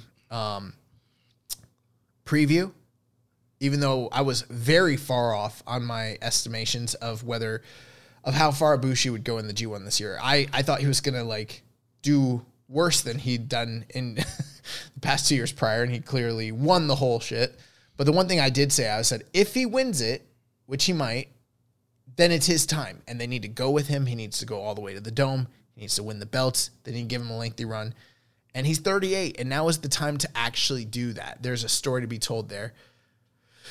The real question is the Jay White, Evil, Bullet Club shit, and will that play into this? Is that going to play into the Double Gold Night Wrestle Kingdom thing? And I think there's a high probability. I'm like 60% certain that Ibushi is going to win, but that's like 60-40. I mean, those are not great odds. Let's think about it. If they're not doing Jay Evil at Wrestle Kingdom, then what does Jay White do? He's not going to be in Tag League. There's nothing to set up for him to have a big feud, a big match at Wrestle Kingdom. He's going to have a big match at Wrestle Kingdom. What do you mean if they don't do Jay Evil? I'm saying, like, let's say Naito retains, right? And Jay gets the briefcase, and they're not going to end up doing a Jay Evil match. You can still do it. There's 2 nights. I know. Remember last year? Why the fuck was Naito in that Double Gold Dash? Right.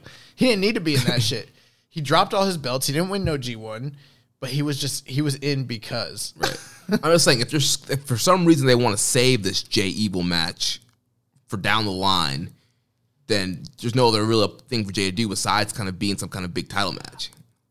Okay, I hear you. My thinking is he could win the briefcase and they still have him and Evil fight at Wrestle Kingdom because there's 2 days. Right. And I think that there's a possibility that this Bullet Club split little storyline is like a side branch off of the main event scene of Wrestle Kingdom involving Ibushi and Naito. I think the fact that the top 2 main events in the one big show prior to Wrestle Kingdom, because essentially this is the de facto lead up to it, because Super Juniors and Wrestle Kingdom is not going to do much for the main event scene. So, I mean, this is it. The fact that they're the top 4 guys in these 2 main and semi-main event tells me they're going to be playing a big, big role in the main event scene of the 2 nights of the Dome. Yeah.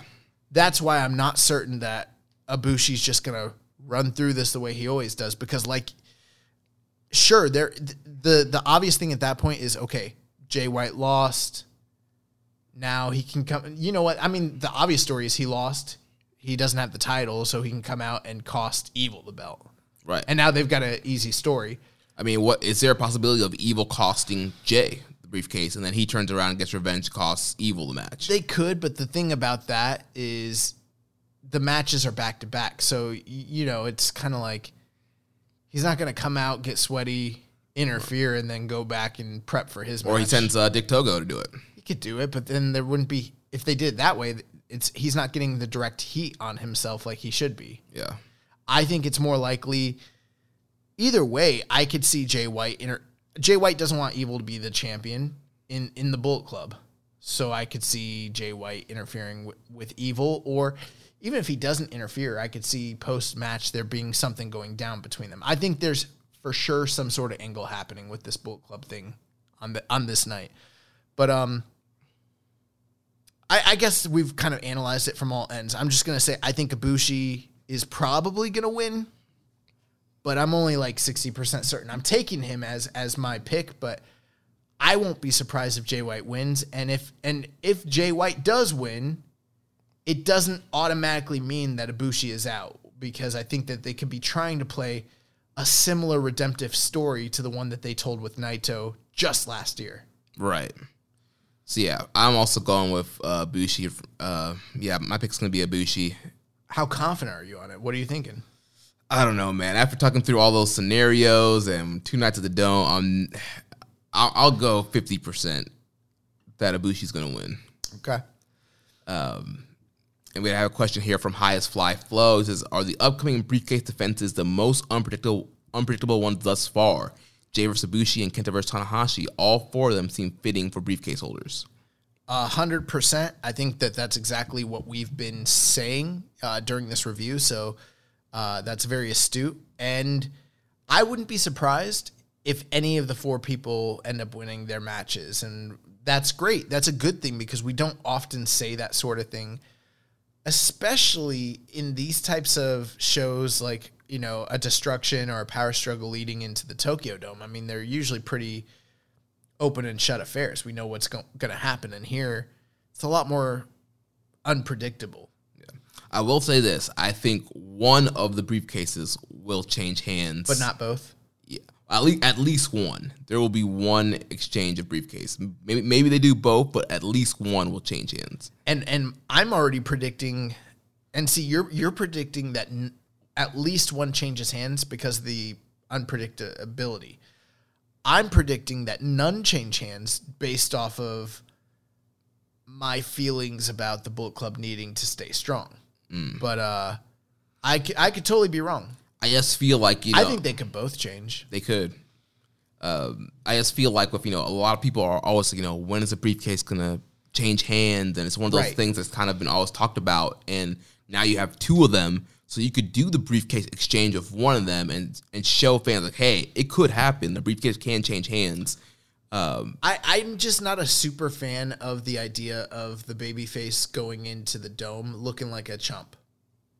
Mm-hmm.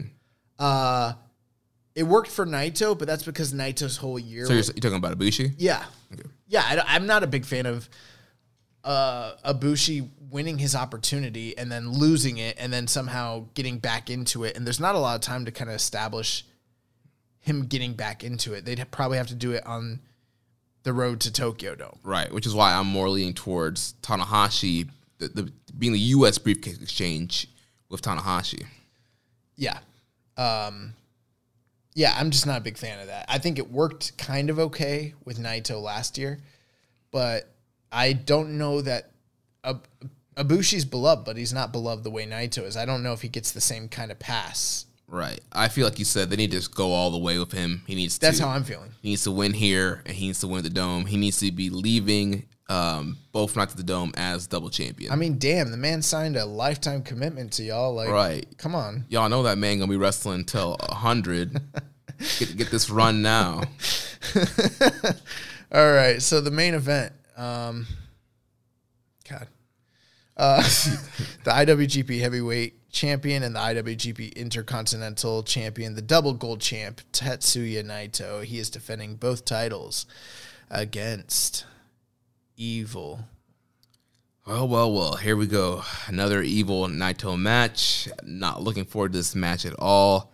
I've not been a fan of any of their matches. The build list has not been great with all the DQs and shenanigans that we've been seeing on the Road 2 shows. It's pretty much going to be probably as much of the same with a lot of Evil cheating, ref bumps, Dick Togo, garrote wires, chair shots. There'll probably be Bullet Club and LIJ run-ins. It'll probably be 45 minutes long. Yeah, I'm not digging it.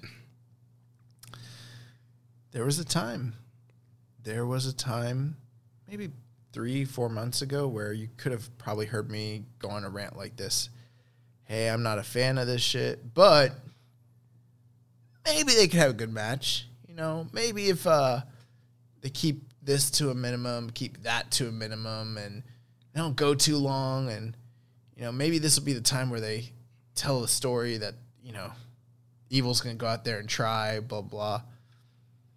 I'm not going to say all that. I'll just say this. I don't care about this match.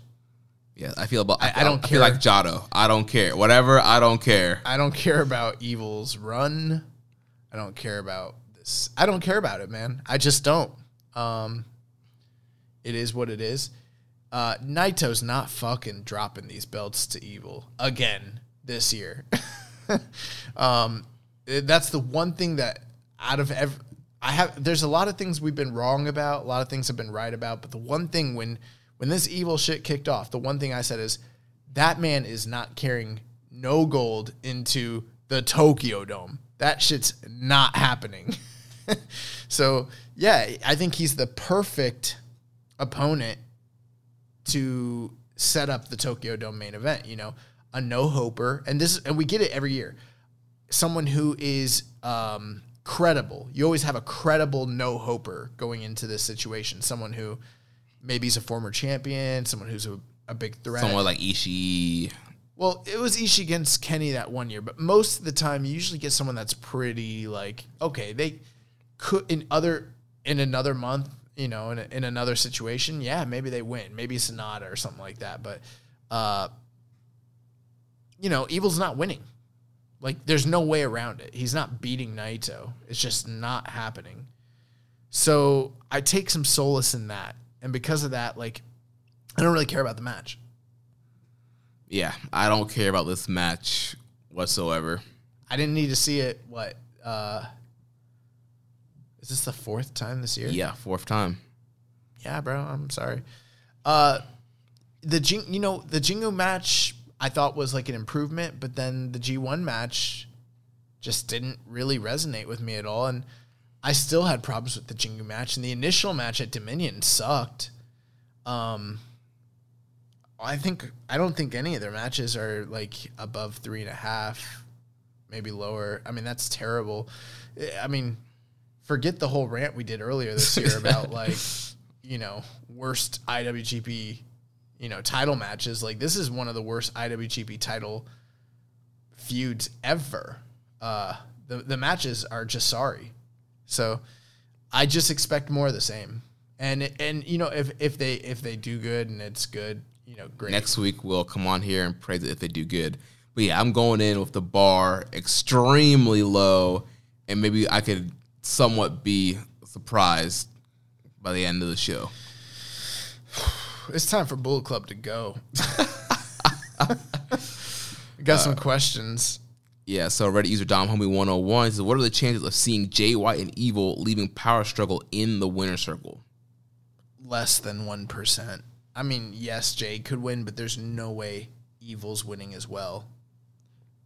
Yeah, there's no way, because here's the one reason why, and it's real simple. No booker in their right mind would have Evil carry the straps into the Dome, even with a 20%, even with a 20,000 capacity limit. They're not having him go into the Dome as champion. And there's not enough time for him to have won these belts at this show and drop it again. So it's impossible. It's just not happening. Yeah, Naito's going all the way. Either that, or if Gato does this shit, I don't know, bro. Man's cooked. Keeping it strong style might. There's a lot of other good wrestling out there. We might want to cover some other shit. I don't know. Keeping the gate. Keeping it Noah style. We had a question from Ricky of the Ricky and Clyde podcast. He said, which match are you both looking forward to at Power Struggle? P.S. Looking forward to having you both on the show next week. Yep, we'll be joining the Ricky and Clyde wrestling show next week. So looking forward to being on the show with those guys. Also, the episode that I recorded with the guys over at Grave Consequences dropped this past week. So that was us doing a review of Aztec Warfare, the first Aztec Warfare from Lucha Underground. So if you guys haven't heard that or got a chance to check it out, fun listen. I think it's like 25 minutes, maybe less. Give it a quick check out. It's a really good show. Yeah, check out Grave Consequences. But the match that most looking forward to, for me, I think it's actually going to be Tanahashi and Kenta. That was going to be my answer. I mean, okay. Shingo and Suzuki is very exciting for me. It always is. But it's something, I think with Kenta and Tanahashi, the implications of what it might mean with Jon Moxley, that's something that's kind of enticing. So I think I kind of agree there. Plus, they're a little higher on the card, so I don't know. Yeah, and yeah, there's a lot of intrigue with the briefcase being on the line, and they just have great matches together. And like we kind of already know what the deal with Shingo and Suzuki is, so I'm definitely looking forward to that match as well. But yeah, there's something a little extra with this Kenta and Tanahashi matchup here. Well, that is gonna do it for our preview of New Japan New Japan Power Struggle. We will be back next week with our review of New Japan Power Struggle. We got some other things on the docket here. Yep. So real quick, we had the Road to New Japan Showdown this past Friday on NJPW Strong. We had the reuniting of the Regal Twins, Logan and Sterling. They defeated Clark Connors and the DKC. We had Carl Fredericks defeating Blake Christian, and then we had the Bullet Club team of Kenta, Tamatonga Tangaloa, and Hikuleo defeating David Finlay, PJ Black, Alex Zane, and Mysterioso. Next week, the Road to New Japan Showdown will continue. You have Fred Rosser versus Jordan Clearwater, and Jeff Cobb and Rocky Romero versus Russ Taylor and J.R. Kratos. Oh, J.R. Kratos is going to be on Strong. Nice. So, yeah, that's NJPW Strong. And now to get to what I think a lot of people want to hear us talk about, and we mentioned on the Road to Power Struggle show on November 2nd, we had the announcements for Best of the Super Junior. We've been having questions for weeks now on block size, who we think is going to be in it, and so we have the lineup. So it is going to be a single block tournament with 10 competitors. So we have Ryusuke Taguchi, Master Wato, Sho, Robbie Eagles returning, Hiromu Takahashi, Bushi, El Esperado, Yoshinobu Kanemaru, Doki, and the current IWGP Junior Heavyweight Champion, the Bone Soldier, Taiji Ishimori.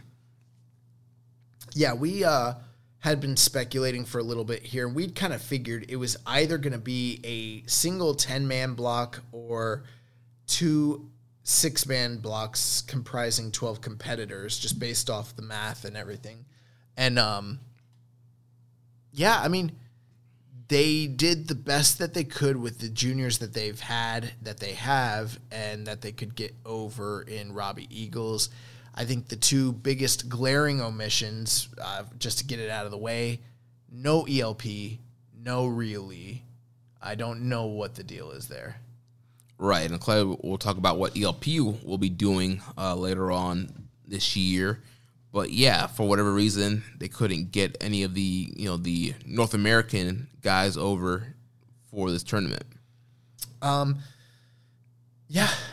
We've been, earlier this year we did the what was that series that we did called? The Final Countdown? Yeah, the Final Countdown, and we did a countdown of all the best Super Juniors, and I can't remember any that were single block tournaments, to the best of my knowledge. There might have been early on. I think there was a couple earlier on. Okay, there might have been some early ones, but it's been a very long time since we've had any single block tournaments for best Super Juniors. It can be round robin.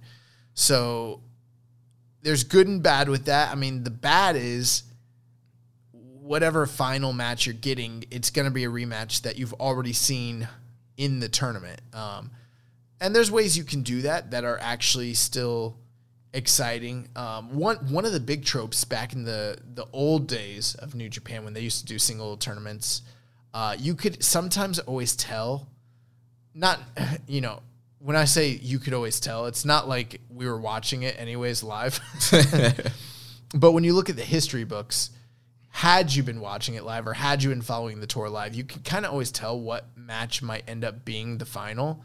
Because if you had two big stars that were both like favored, and then they do like a 3-minute double DQ or double count out or something like that, it's a big indicator that they're trying to protect the match for later, and they would just like blow it. They wouldn't want to blow it off by having a full on like actual match in the middle of that single block, if that makes sense. Yeah, definitely.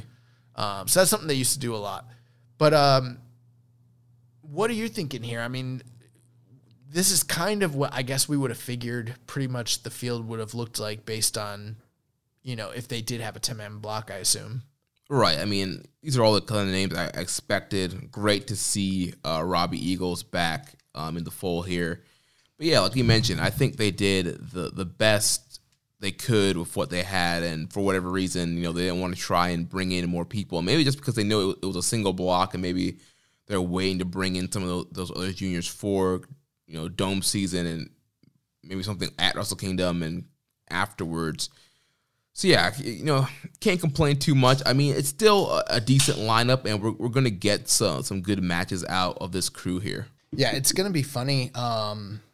Just when next year comes around, because although we're going to have a 2020 as well as a 2021 Super Juniors, this is all going to fall during our voting season. So it's like, there's going to be so many junior matches to kind of like choose from next year. But speaking of the field here, I mean, not to go super in depth, but I think right out the gate, the names that probably resonate to me as potential high earning point leaders, maybe even winners. You got to think Hiromu, you got to think Sho, you got to think Desperado. Those are like the three guys that were like here doing the work, doing all those, open weight matches and fighting in the heavyweight tournaments and everything like that.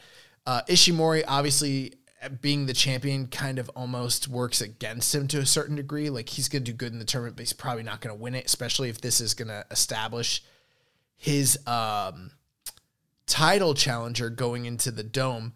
But that's another interesting thing. This is like a month before the Tokyo Dome, so whoever ends up winning is already going to have fought him during Super Juniors just the previous month, Right. And that's not always the case with Super Juniors when there's two blocks.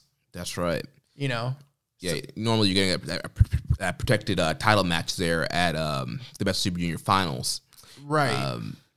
And again, this kind of play into the whole double nights at the Tokyo Dome, where you could have somebody who wins and loses to Ishimori during the tournament, but he wins the whole tournament and faces Ishimori one night. And you could have somebody who pins Ishimori in the tournament, doesn't win, and feels he has a right to challenge Ishimori to set up another challenge.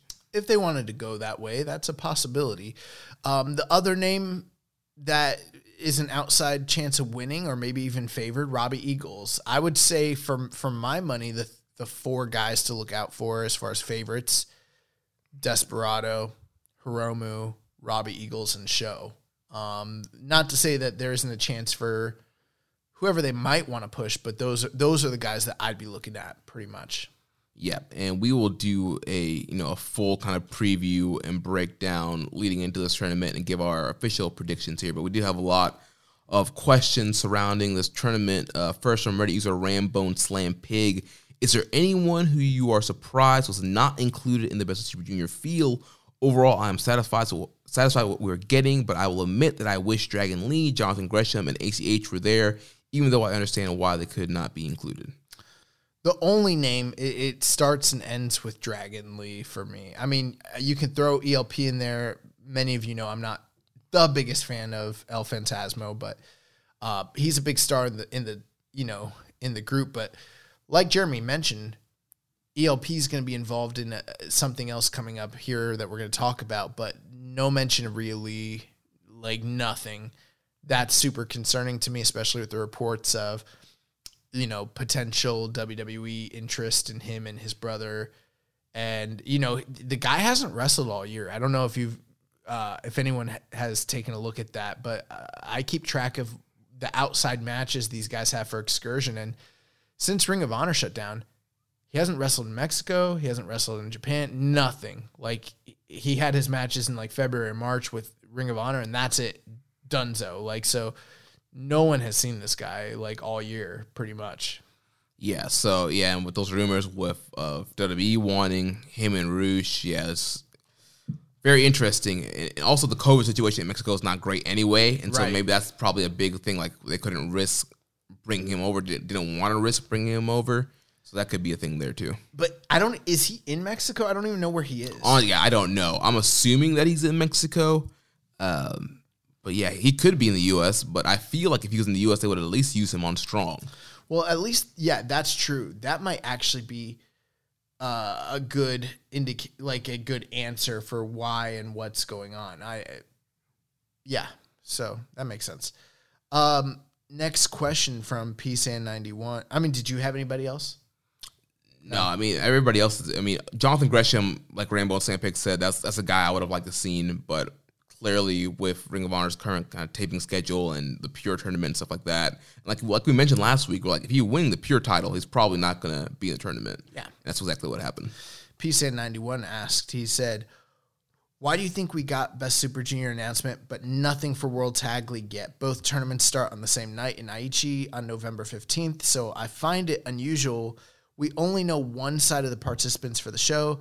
Do you think it's because they're doing an angle at Power Struggle on Saturday, such as the Good Brothers, Carl Anderson and Luke Gallows, returning? Which, that's definitely a possibility. Right. Anderson and Gallows did lose in that Impact Tag Title 4-way match at Bound for Glory, so they have no titles for Impact that can go into that World Tag League if they want. They could shoot an angle there, or maybe they were just holding off. They want to do the announcement at Power Struggle. I heard this man, Carl Anderson, stay losing. Yeah, I mean, those are all possibilities. Yeah, it's going to be interesting to see. My honest natural inclination of wondering why they didn't make announcements, if I'm just being honest, because it's the Tag League. Right. Maybe they're still putting the field together. That is literally what I thought. I thought, I don't know, they probably don't even know who's in it yet, because it doesn't really matter. Right. That's what I actually thought. I wasn't thinking the Good Brothers are coming in. They're trying to. I didn't think anything about Angle. There's nothing.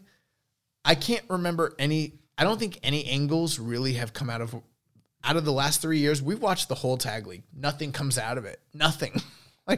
The most compelling storyline that has ever come out of World Tag League, and it didn't even get paid off. Chucky T was Crazy Chucky T. Yep. And that man's having 5-star street fights. Street fights, yeah, that's what I was trying to remember. So, if that's what it is, that'd be great. Yeah, I think Power Struggle is going to be a very heavy angle show. It needs to be. Yeah, because like we mentioned, there's no other really heavyweight tour until we get back to Road to Tokyo Dome towards the end of December. So yeah, it's going to be heavy. It's a lot of angles, probably a lot of promos, a lot of stuff setting stuff up. So I think we'll get either some kind of Tag League angle or just a Tag League video in between intermission kind of thing. One other thing, and I'll just throw this out there. In the years past, Tag League kind of was an important tour in the sense that there were angles for the Tokyo Dome that were set up off of that tour. The last 3 years, they kind of pulled anyone that was in any sort of major feud, especially champions and title holders, things like that, because it didn't make sense for them to be on the World Tag League, considering the fact that, for instance, Kenny Omega as the G1 winner is definitely not going to challenge with Chase Owens right for the tag titles, because he's going to be fighting Okada, With 2 Dome nights, it is totally possible that Naito and Suzuki and whoever else, all these champions, they get thrown back into it, because in kayfabe, the reasoning could be, yeah, they could challenge on the opposite night. Right. The other thing, too, if it is only a 10-team block, that's a lot smaller than the other tournaments that we've gotten over the last 3 years. So they actually could have some pretty big names in there to set up some of these needed angles for the Tokyo Dome, because like Jeremy said, there's not a lot of time and we need some angles, to kind of push some of these stories forward. Not all of them, but some of them. Definitely. I also had a question here from Kevin from DC. He says, in kayfabe, we've already talked about how it would not have been for the best had Hiromu entered Best Super Junior as one half of the junior tag team champions. As covered previously, champions typically do not do as well when entering tournaments as compared to non-belt holders. With that said, does Hiromu stand out as a favorite, or do you see New Japan going with someone else to win Best Super Juniors? Could this be Show's year? Will they strap the rocket to Master Wato? Could Doki main event both nights at the Tokyo Dome along with New Year's Dash to boot? It's just that kind of year. He says, just been that kind of year. Yeah. Okay. We're like Jeremy said, we're going to do a whole preview later. And I gave you my 4 favorites. I think Hiromu, just from a box office, bottom dollar standpoint, yeah, he makes the most sense. Like, he just does. One name I will present to you, I don't think he's going to win, but my Wato. gut... Nah. I would love for them to push Robbie Eagles. Yeah. There's also the possibility, because it's a single block tournament, that they could do one of their famous triple threat / 4-ways. Oh my gosh, yeah. Based off of the outcome of the tournament. You know, if Ishimori's out here dropping 2 or 3 losses, or let's say he drops 2 losses and then one other guy who he beat wins the block, they might just be like, you know, I get a title shot. Well, what about us 2? We beat that man. Right. All right. 4-way. 4-way. Yeah, that could possibly happen. Another guy, definitely, I think you mentioned earlier too, Desperado. Last year, I think he was set to have a great Best Super Juniors. Also, he had the broken jaw, missed the tournament. So this could be, you know, a highlight tournament for him. But I see him as like the Sonata.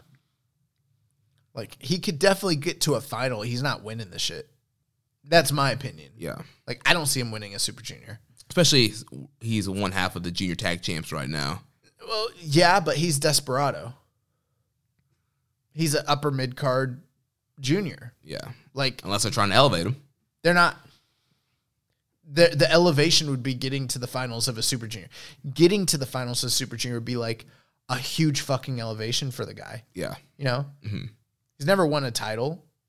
You know? I mean, like, I'm not crazy here. Like, it's Desperado. I like Desperado a lot, but he's not winning the Super Juniors. Even though I threw him out there because you kind of need to, just to be respectful, realistically, he's not winning it. Yeah. But that's what I think. Just with the kind of, with him and Hiromu, they've kind of been at each other, and they've kind of been kind of two of the focuses of the division. He's definitely a guy that could at least go to the finals. For sure. I think that will be the final. I think that makes, I mean, in a lazy, easy booking Super Junior, you do Hiromu and Desperado. They have a great match. Desperado loses. Down the line, that's his elevation. And then maybe we're talking, you know, the next year about him being a real contender, you know, or maybe you even have him beat Hiromu next year for the title, you know, at Sakura Genesis or some shit. You could do that. Yeah, I'd be down for that. So the next thing we're going to talk about here, along with Best Super Juniors, we got the announcement for the return of the Super J Cup 2020, making its return on December 12th. This will be a one-day live special event tournament on NJPW World. And in the spirit of Super J Cup, we have multiple promotions involved here. So the participants are as followed. We have the Great TJP, ACH, Leo Rush, Chris Bay from Impact, Ray Horace from Ring of Honor, Blake Christian from Game Changer Wrestling, Clark Connors representing the LA Dojo, and then last year's winner, El Phantasmo, the headbanger, of course, representing the Bullet Club. Very interesting field of competitors that you have here. I'm assuming single elimination tournament, right? Yeah, single elimination, a one-day tournament. Is this going to air as part of Strong, or is this different? No, this is airing on a Saturday, December 12th. This will be a live event, standalone from Strong Live, single-day tournament. Okay. It's just interesting, you know, you've got guys who are definitely appearing. Has Leo Rush been appearing on Strong? No, he has not. This will be his first New Japan appearance. Okay. So ACH and TJP are the two that are mainly making appearances along with Blake Christian. But realistically, out of this whole field, the only two true New Japan guys are Clark Connors and El Phantasmo. Correct. And there's 8 guys? Yes. So you got 6 that are, you know, either freelancers or indie guys. I mean, that's very different from the J Cup that we got last year. That was almost completely comprised of. It was pretty much all New Japan guys. And this is a lot of, people that we would have like hoped to have maybe seen overseas for Super Juniors. So maybe because of the travel restrictions and stuff, some of these guys, they would have liked to have been included, but they couldn't. So this is kind of like the compromise, I'm guessing. Right. In a way, maybe like this is like the second block in a way over here. I was in the shower today and I thought, well, what if the winner of this tournament and the winner of that tournament end up fighting? Is that a possibility? Like on one night, you have the J Cup winner and the Best Super Junior winner face off, and the winner faces Taiji the next night?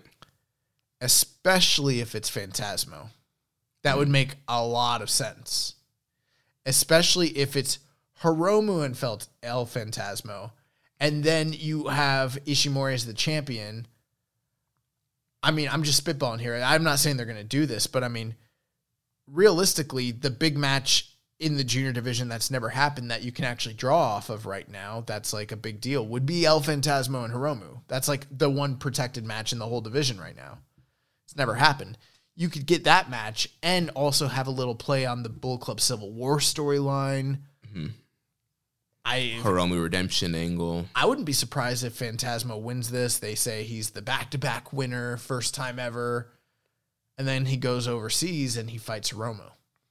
Right. And when we're looking at names that kind of pop out, his name definitely pops out. In recent years, definitely it seems like the contracted guys kind of win these kind of tournaments when you have a lot of outsiders in it. And so I have a hard time seeing, a Chris Bay, a Ray Horace, Blake Christian winning this thing. Clark Harris is still a young boy. I have a hard time seeing him win this thing.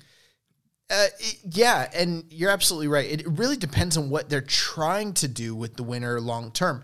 If it's just a nice little tournament and it doesn't really mean too much going forward, then sure, they could open it up to anybody. If the idea is to maybe build a new star that is not yet established, someone that they maybe plan to sign or have future hopes on, like an ACH, like a Leo Rush or something like that, sure, they could go that way. But I think the safe bet is they just go with El Phantasmo. Right. That's like New Japan style. It's just what they kind of do. Right. And, we had this whole theme this year of like double titles and people going to tournament finals back to back. And so that kind of fits in with the theme of having Phantasmo win back to back J Cups. I mean, yeah, bro. Think about Ibushi just did it.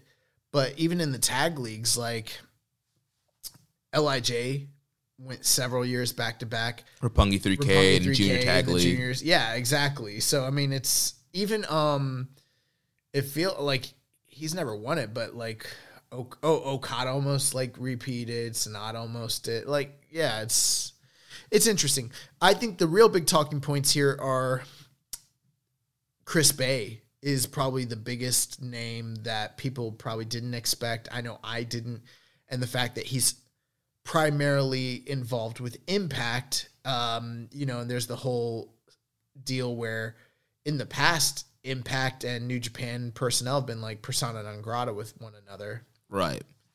And, potentially maybe, Don Callis being over there, maybe that could help a little bit with him commentating for New Japan, kind of running Impact now. But yeah, it definitely seems like, kind of surprising to have an Impact person here. Well, I mean, technically they already have one in TJP and have for a while. Right. I remember a few years ago when Ishimori was in the Bull Club. That's right. He was doing stuff on Impact, yeah. Still doing stuff with them. He worked Slammiversary and things like that. So I don't even know that this even means any. I don't know how open or closed or restrictive those Impact contracts even are. I mean, it doesn't mean that they're working just because Chris Bay is like a contracted worker there. It doesn't mean that they're working with Impact. That might have nothing to do with one another. Then again, we've seen that they've been willing to include talent from all over, the U.S. and the Indies on these strong shows. So, I mean, I'm not too surprised by this at all. Yeah. Well, we got a bunch of questions about the Super J Cup. Let's dive into them. Holy crap. I didn't even realize. Yeah. So first from Rambo and Slam Pegasus with the news of the Super J Cup returning in a different format this year, one-night tournament live on NJPW World. Do you think the powers that be at New Japan took the concerns and complaints about last year to heart? The field looks good. It should be interesting. Is it surprising that the Forbidden Door to Impact opened before AEW?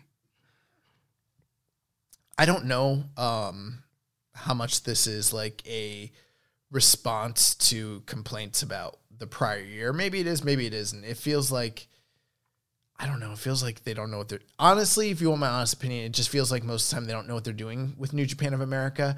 And so they just do tournaments because they don't know what's next. Right. So we're doing Super J Cup. Yeah, I don't feel like it's so much an answer to last year, because I think the biggest complaint last year was just like the production of the show. And the marketing. Yeah. And so, yeah, they're doing some marketing here, but... I don't even know if fans will be there. Probably won't be. It probably won't be fans. And so, I don't think anybody was complaining about it being a multi-day tournament. It was just... Well, people did complain about the fact... I think what he's mentioning is we've got a diverse group of talent from different places. Right, that is the one thing, yeah. And we didn't have that, and people complained, and now they're kind of like making up for it. Yeah. Also, no Amazing Red. That's right. Sort of hoping we'd get him in this. Right, Red hasn't wrestled since January. No. So. Yeah, man. So, is it surprising the Forbidden Door to Impact opened before AEW? Well, let's be clear. The Forbidden Door to AEW has, quote unquote, been open for a long ass time. Well, we had New Japan Strong star Danny Limelight wrestle on AEW Dark last week. So the door's open to me. Door's open, B. Next question from Dirty Bubble. He asked, will there be a jacket defense for the Golden Super J jacket at Wrestle Kingdom? And with the field of best Super Juniors announced, does anyone know where Tiger Mask is hiding? He is hiding in the same place that Ren Narita is hiding.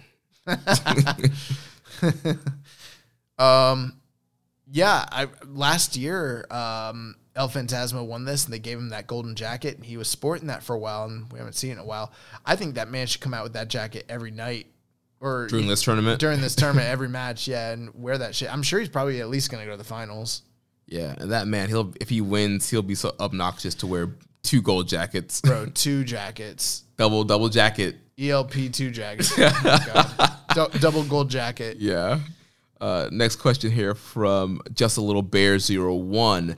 I know you hate fantasy booking, but I will make this one simple. If you could swap one guy from the Super J Cup into the Best of Super Juniors field, who would you pick and who would they replace? Great question. I actually really like that question quite a bit. Do you want to go first? Let's see here. I can go first. So if I was going to put one guy into the Super Junior field, I think I would pick Leo Rush, and I would swap out Leo Rush for Kanemaru. Okay. Yeah. Interesting. That's interesting. Why? Well, Leo Rush, that would be just a fresh face in that New Japan Junior division. I would love Leo Rush and Hiromu, Leo Rush and Sho, Leo Rush and Hiromu, Leo Rush and Eagles. There's a lot of great fresh matchups. Leo Rush and Taiji Ishimori. All right, well, you don't got to sell me on Leo Rush. Why are you bringing Kanemaru over to the Super Juniors or to J-Cup? Well, I just figured I like the matchups with Leo Rush with all the other guys there, and bringing Kanemaru over. He's a guy who he can have a very good match in the opening round and be eliminated, and you don't really mess up the rest of the field here. Okay, all right. Like you can do Kanemaru and like ACH in your first round matchup. They can have a close to 3.5 star match. ACH wins, and you go on with your day. I like the idea of bringing Leo Rush over. I do. I think he'll do better in this single night tournament, given the group of talent that he has to work with stylistically. But yeah, I get that idea. This is a tough one.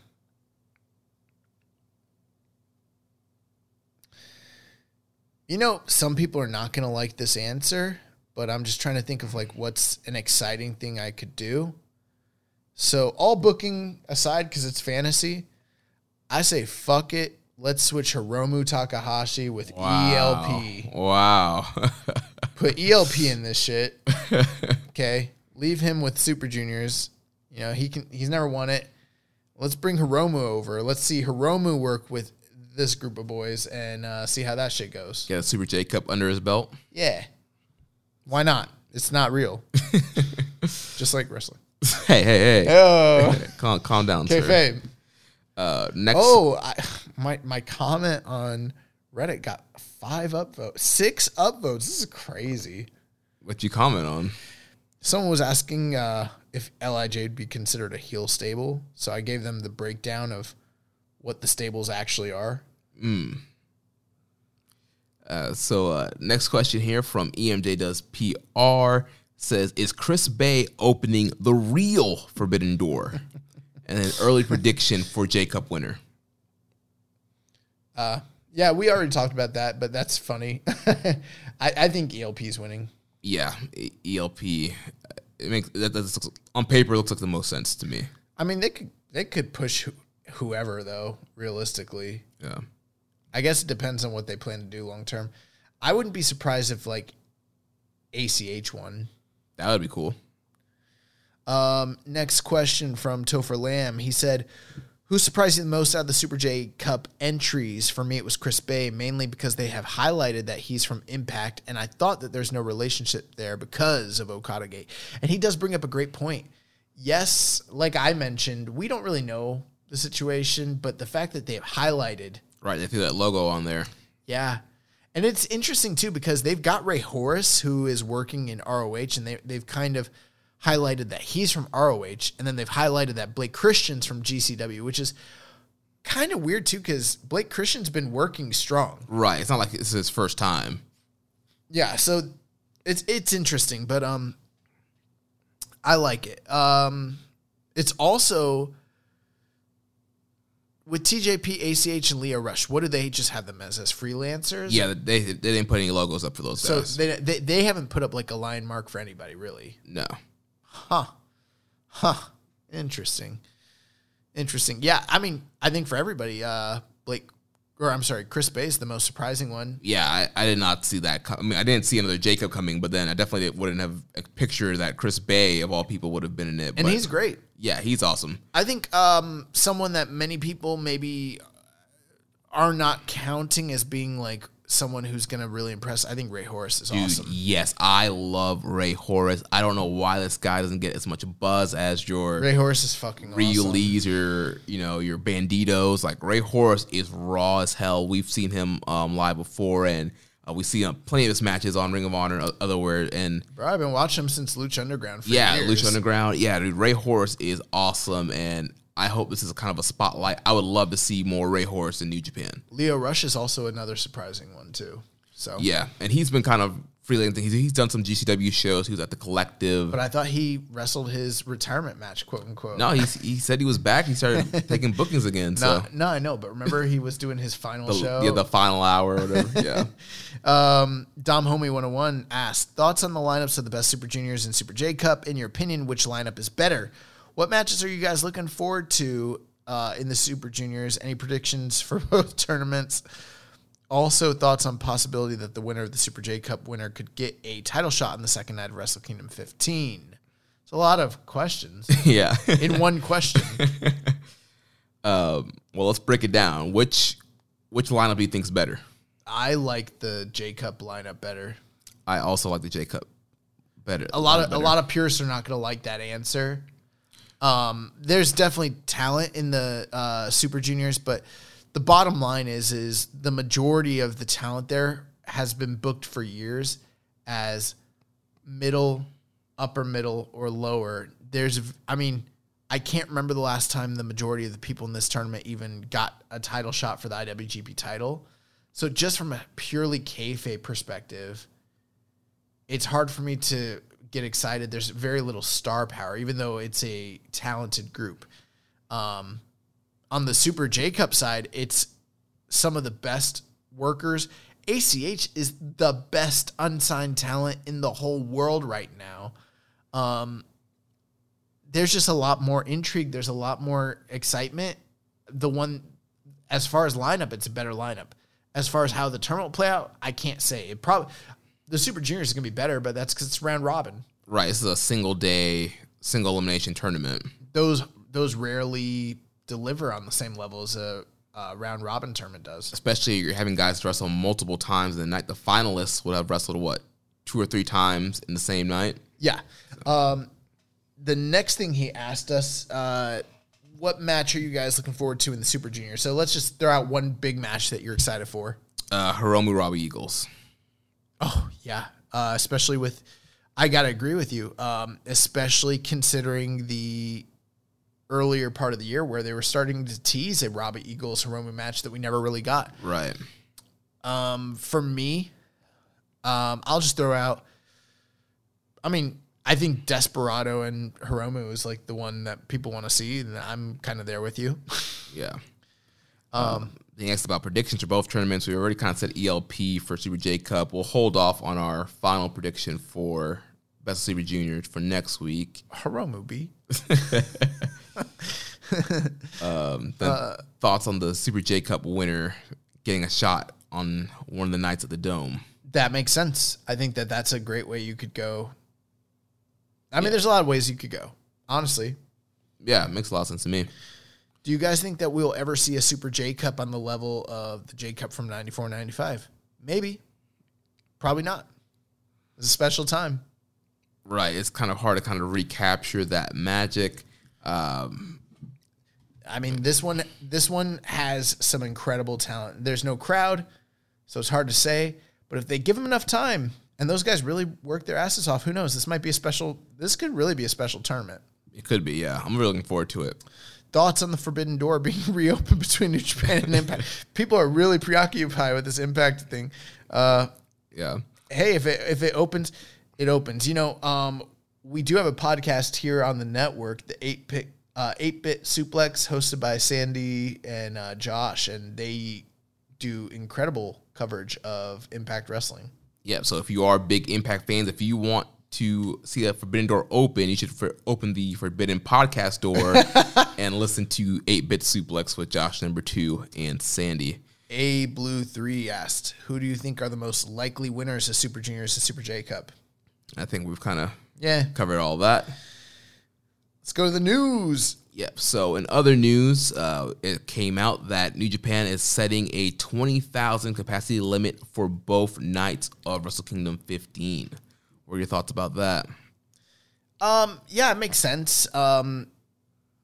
Super J-Cast's been kind of projecting that they'd heard that for a few episodes now, so it's not something that's completely been out of the zeitgeist, but it's just recently been confirmed as of last week. So, they're trying the best they can. I think that's part of the reason why they're doing 2 nights is, I think they will sell out both nights. We're going back to the early, to the mid 2010s, 20,000 capacity. But I think that's great as long as they can do it safely, responsibly.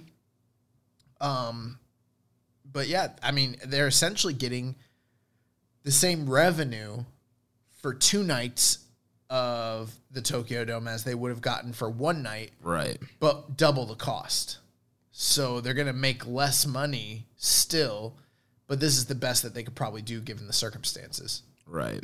And we have a question here from Dom Homie 101. What are the chances we see a Wrestle Kingdom USA version in 2021 via NJPW Strong? I think it's highly unlikely. They're working out of that dopey, TV studio. It's a warehouse. Yeah. Can you imagine? Welcome to the road to US Tokyo. Road to Wrestle Kingdom in America. Wrestle Strong. Strong Kingdom. We're headlining with Clark Connors versus Carl Fredericks.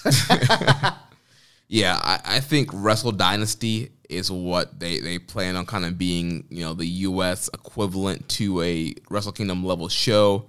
And also they postponed it a year. We'll see what COVID's looking like come next August. but I think Wrestle Dynasty will be the NJPW of America kind of big sort of Wrestle Kingdom show. You know what they should do? Because they have the IWGP United States Heavyweight Champion, and they can't get that title over here. They need some sort of belt so they could do the never open weight United States Heavyweight Championship. Is there anything more abysmal sounding than that? Oh, man. It'll be a red, white, and blue strap. Yeah. And it'll have Trump hair. In other news, on the plate. In other news, New Japan ended up profitable for the 2019-2020 fiscal year that ends on July 31st, with roughly $2 million in profits. The company was on the verge of setting its record in January after the 2 successful Tokyo Dome shows. The company operated in the red from when it shut down events in February, and likely still is given the huge declines in live attendance by playing at 30 to 40% capacity. Also, we had some stuff from Takami Obari, who's finally taken over officially as the president of New Japan. He did some media, and some said he made a misstep because he was very critical of Harold May, who certainly had his detractors within the wrestling and the office, but was popular with the New Japan fan base. In an interview with Tokyo Sports, Obari said that May was very skilled in fan services, dealing with fans, and described him like a setter in volleyball. Obari, when he was younger, was a high-level volleyball player, and so the job of a setter is to make the rest of the team look good, and he said that he wanted to be seen like a stagehand, a guy the public doesn't know about or talk about, and the spotlight should be on the in-ring talent. No, false.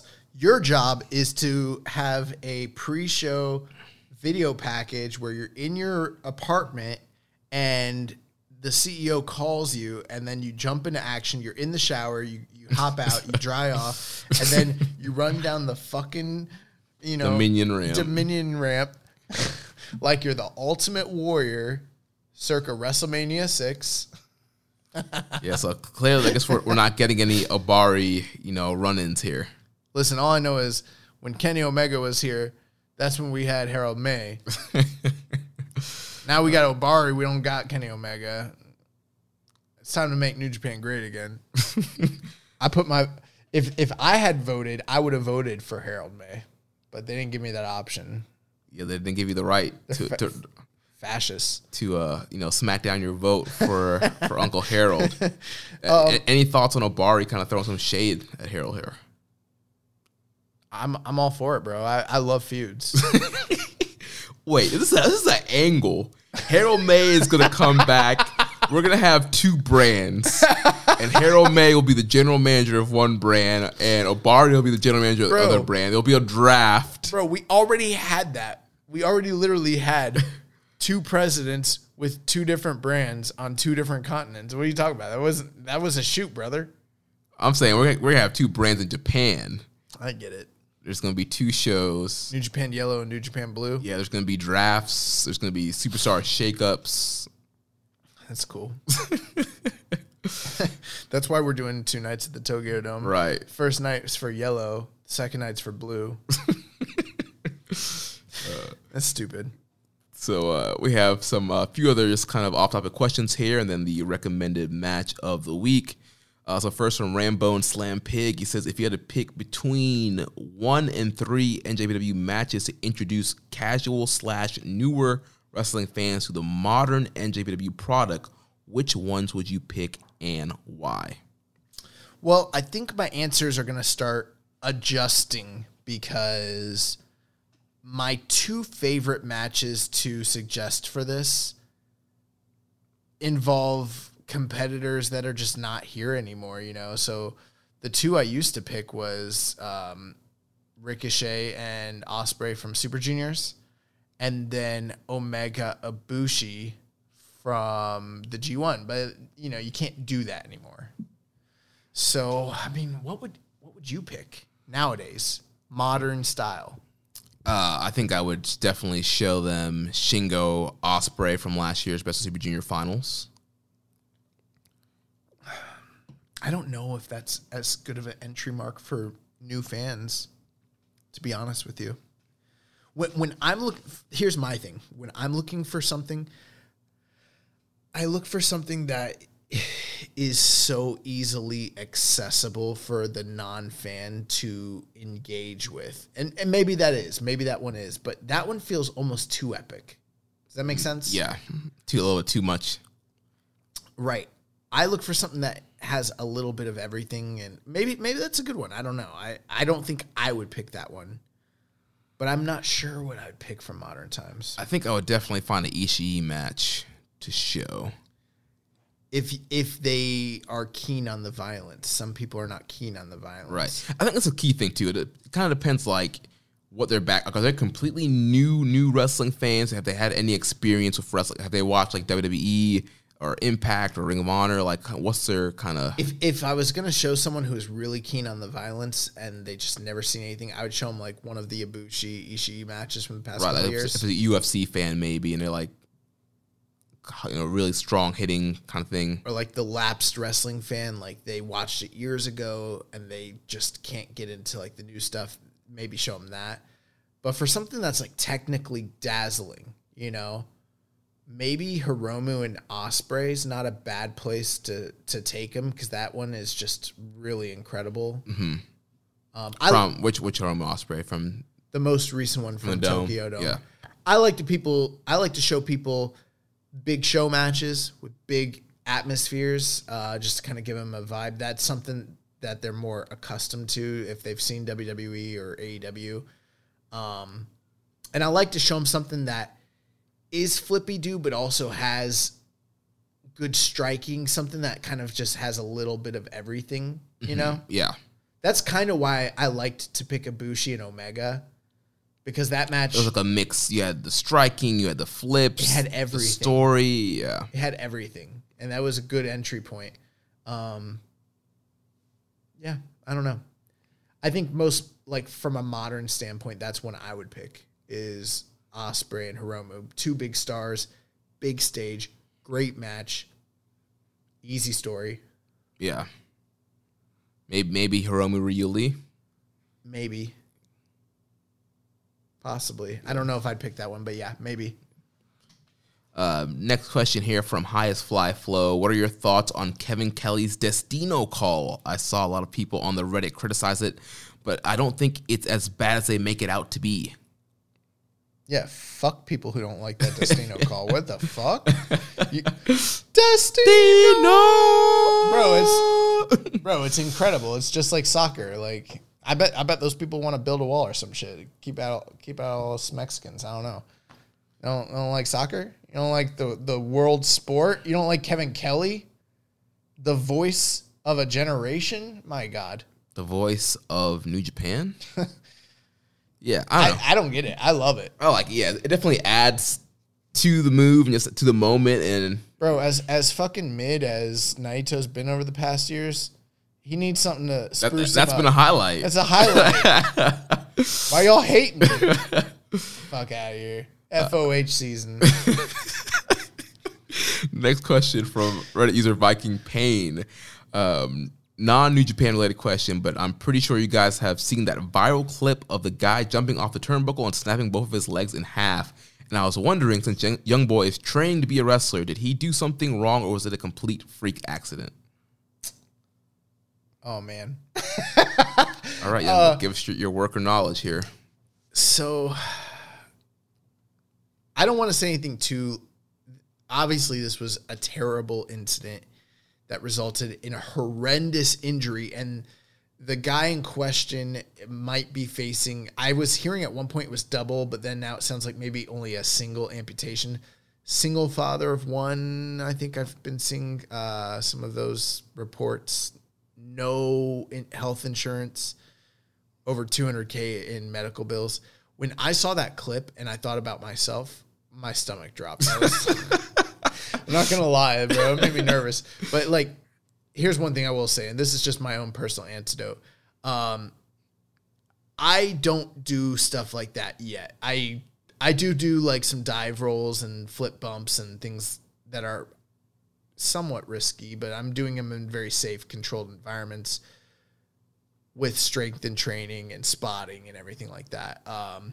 But the one time I did go up top for a high-risk thing, during a training class.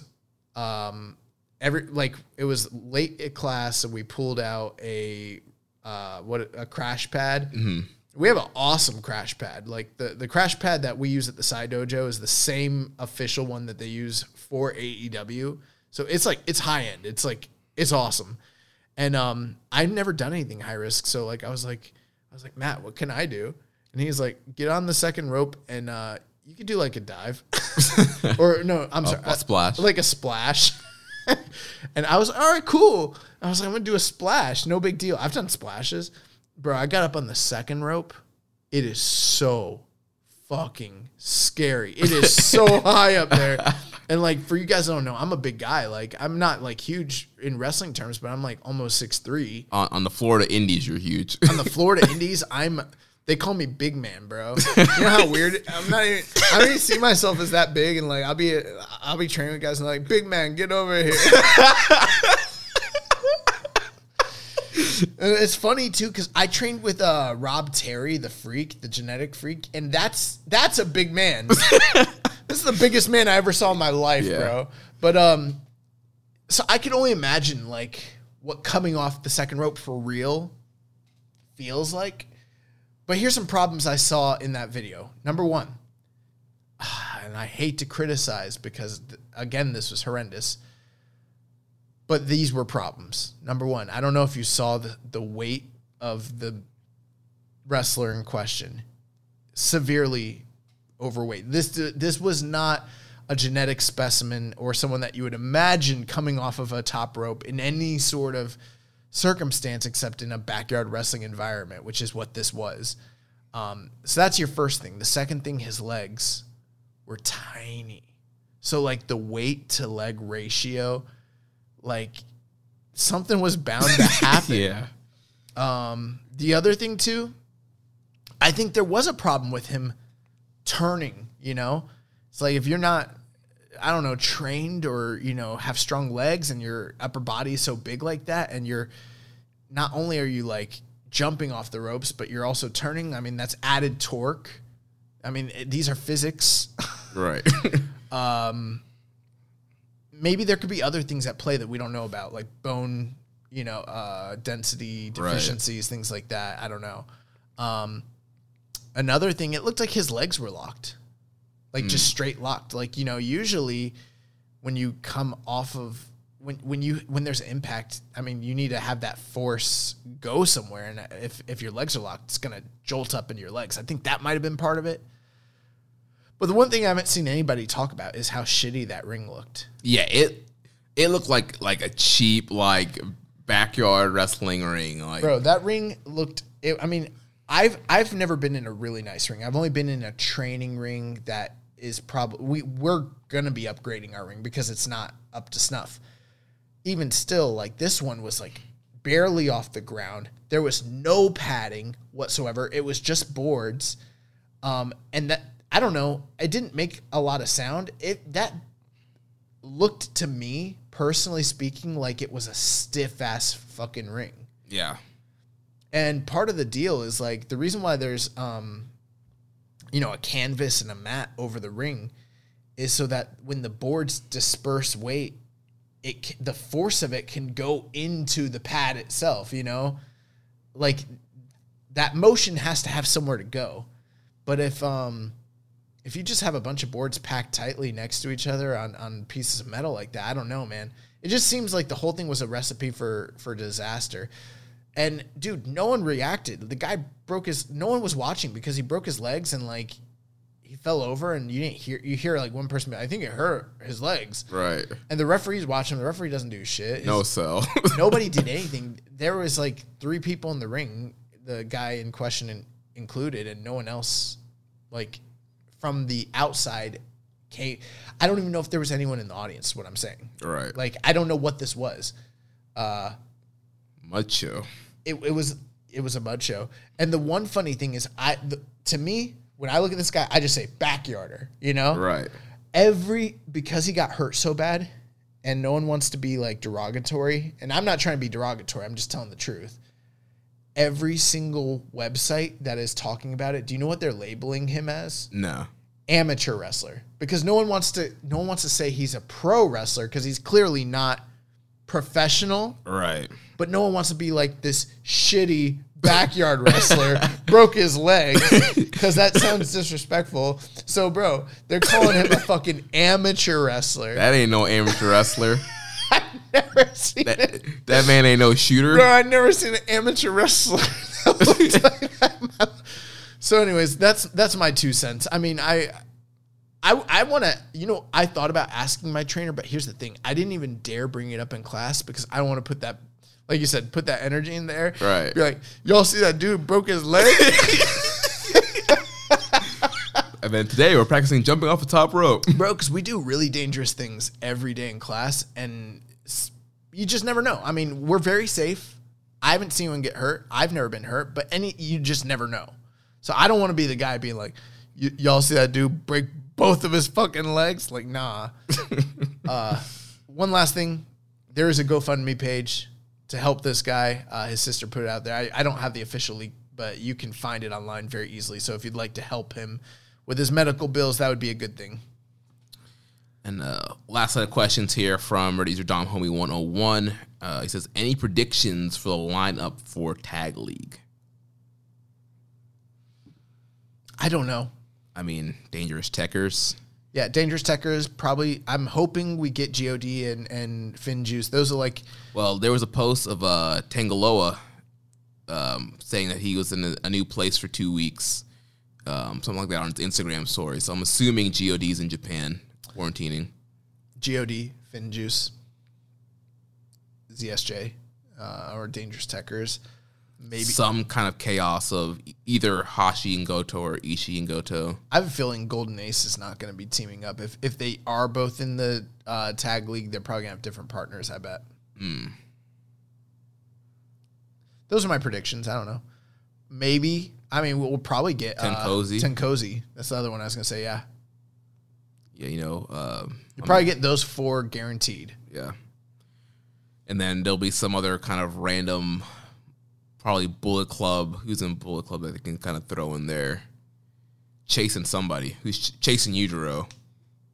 No, they don't usually do jobber teams like that. They usually have one big name and one jobber. Yeah. So it'll be like... Yeah, one big name, Chase. Chase is not the big name. Chase is a pin eater, and Yujiro's a pin eater. I know. That's it. I don't know. He did have a non-wrestling question. What are Young Boy's thoughts on the Davis versus Cruz fight?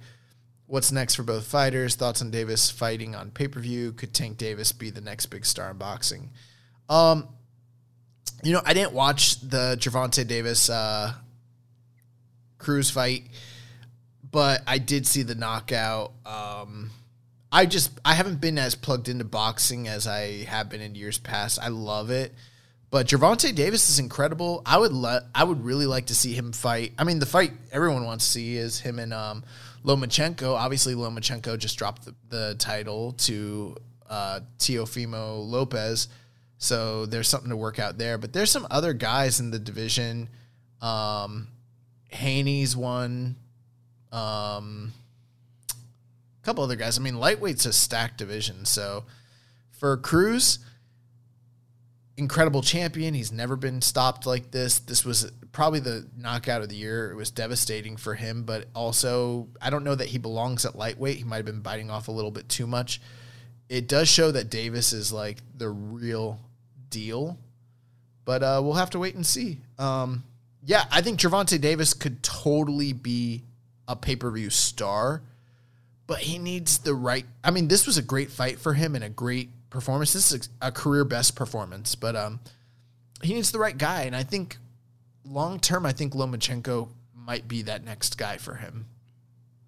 Nice. Well, now it's time to move on to the recommended match of the week. So last week I recommended from November 3rd, 1986 from Korakuen Hall, Antonio Inoki and Kevin Von Erich versus Kengo Kimura and Kijimoto.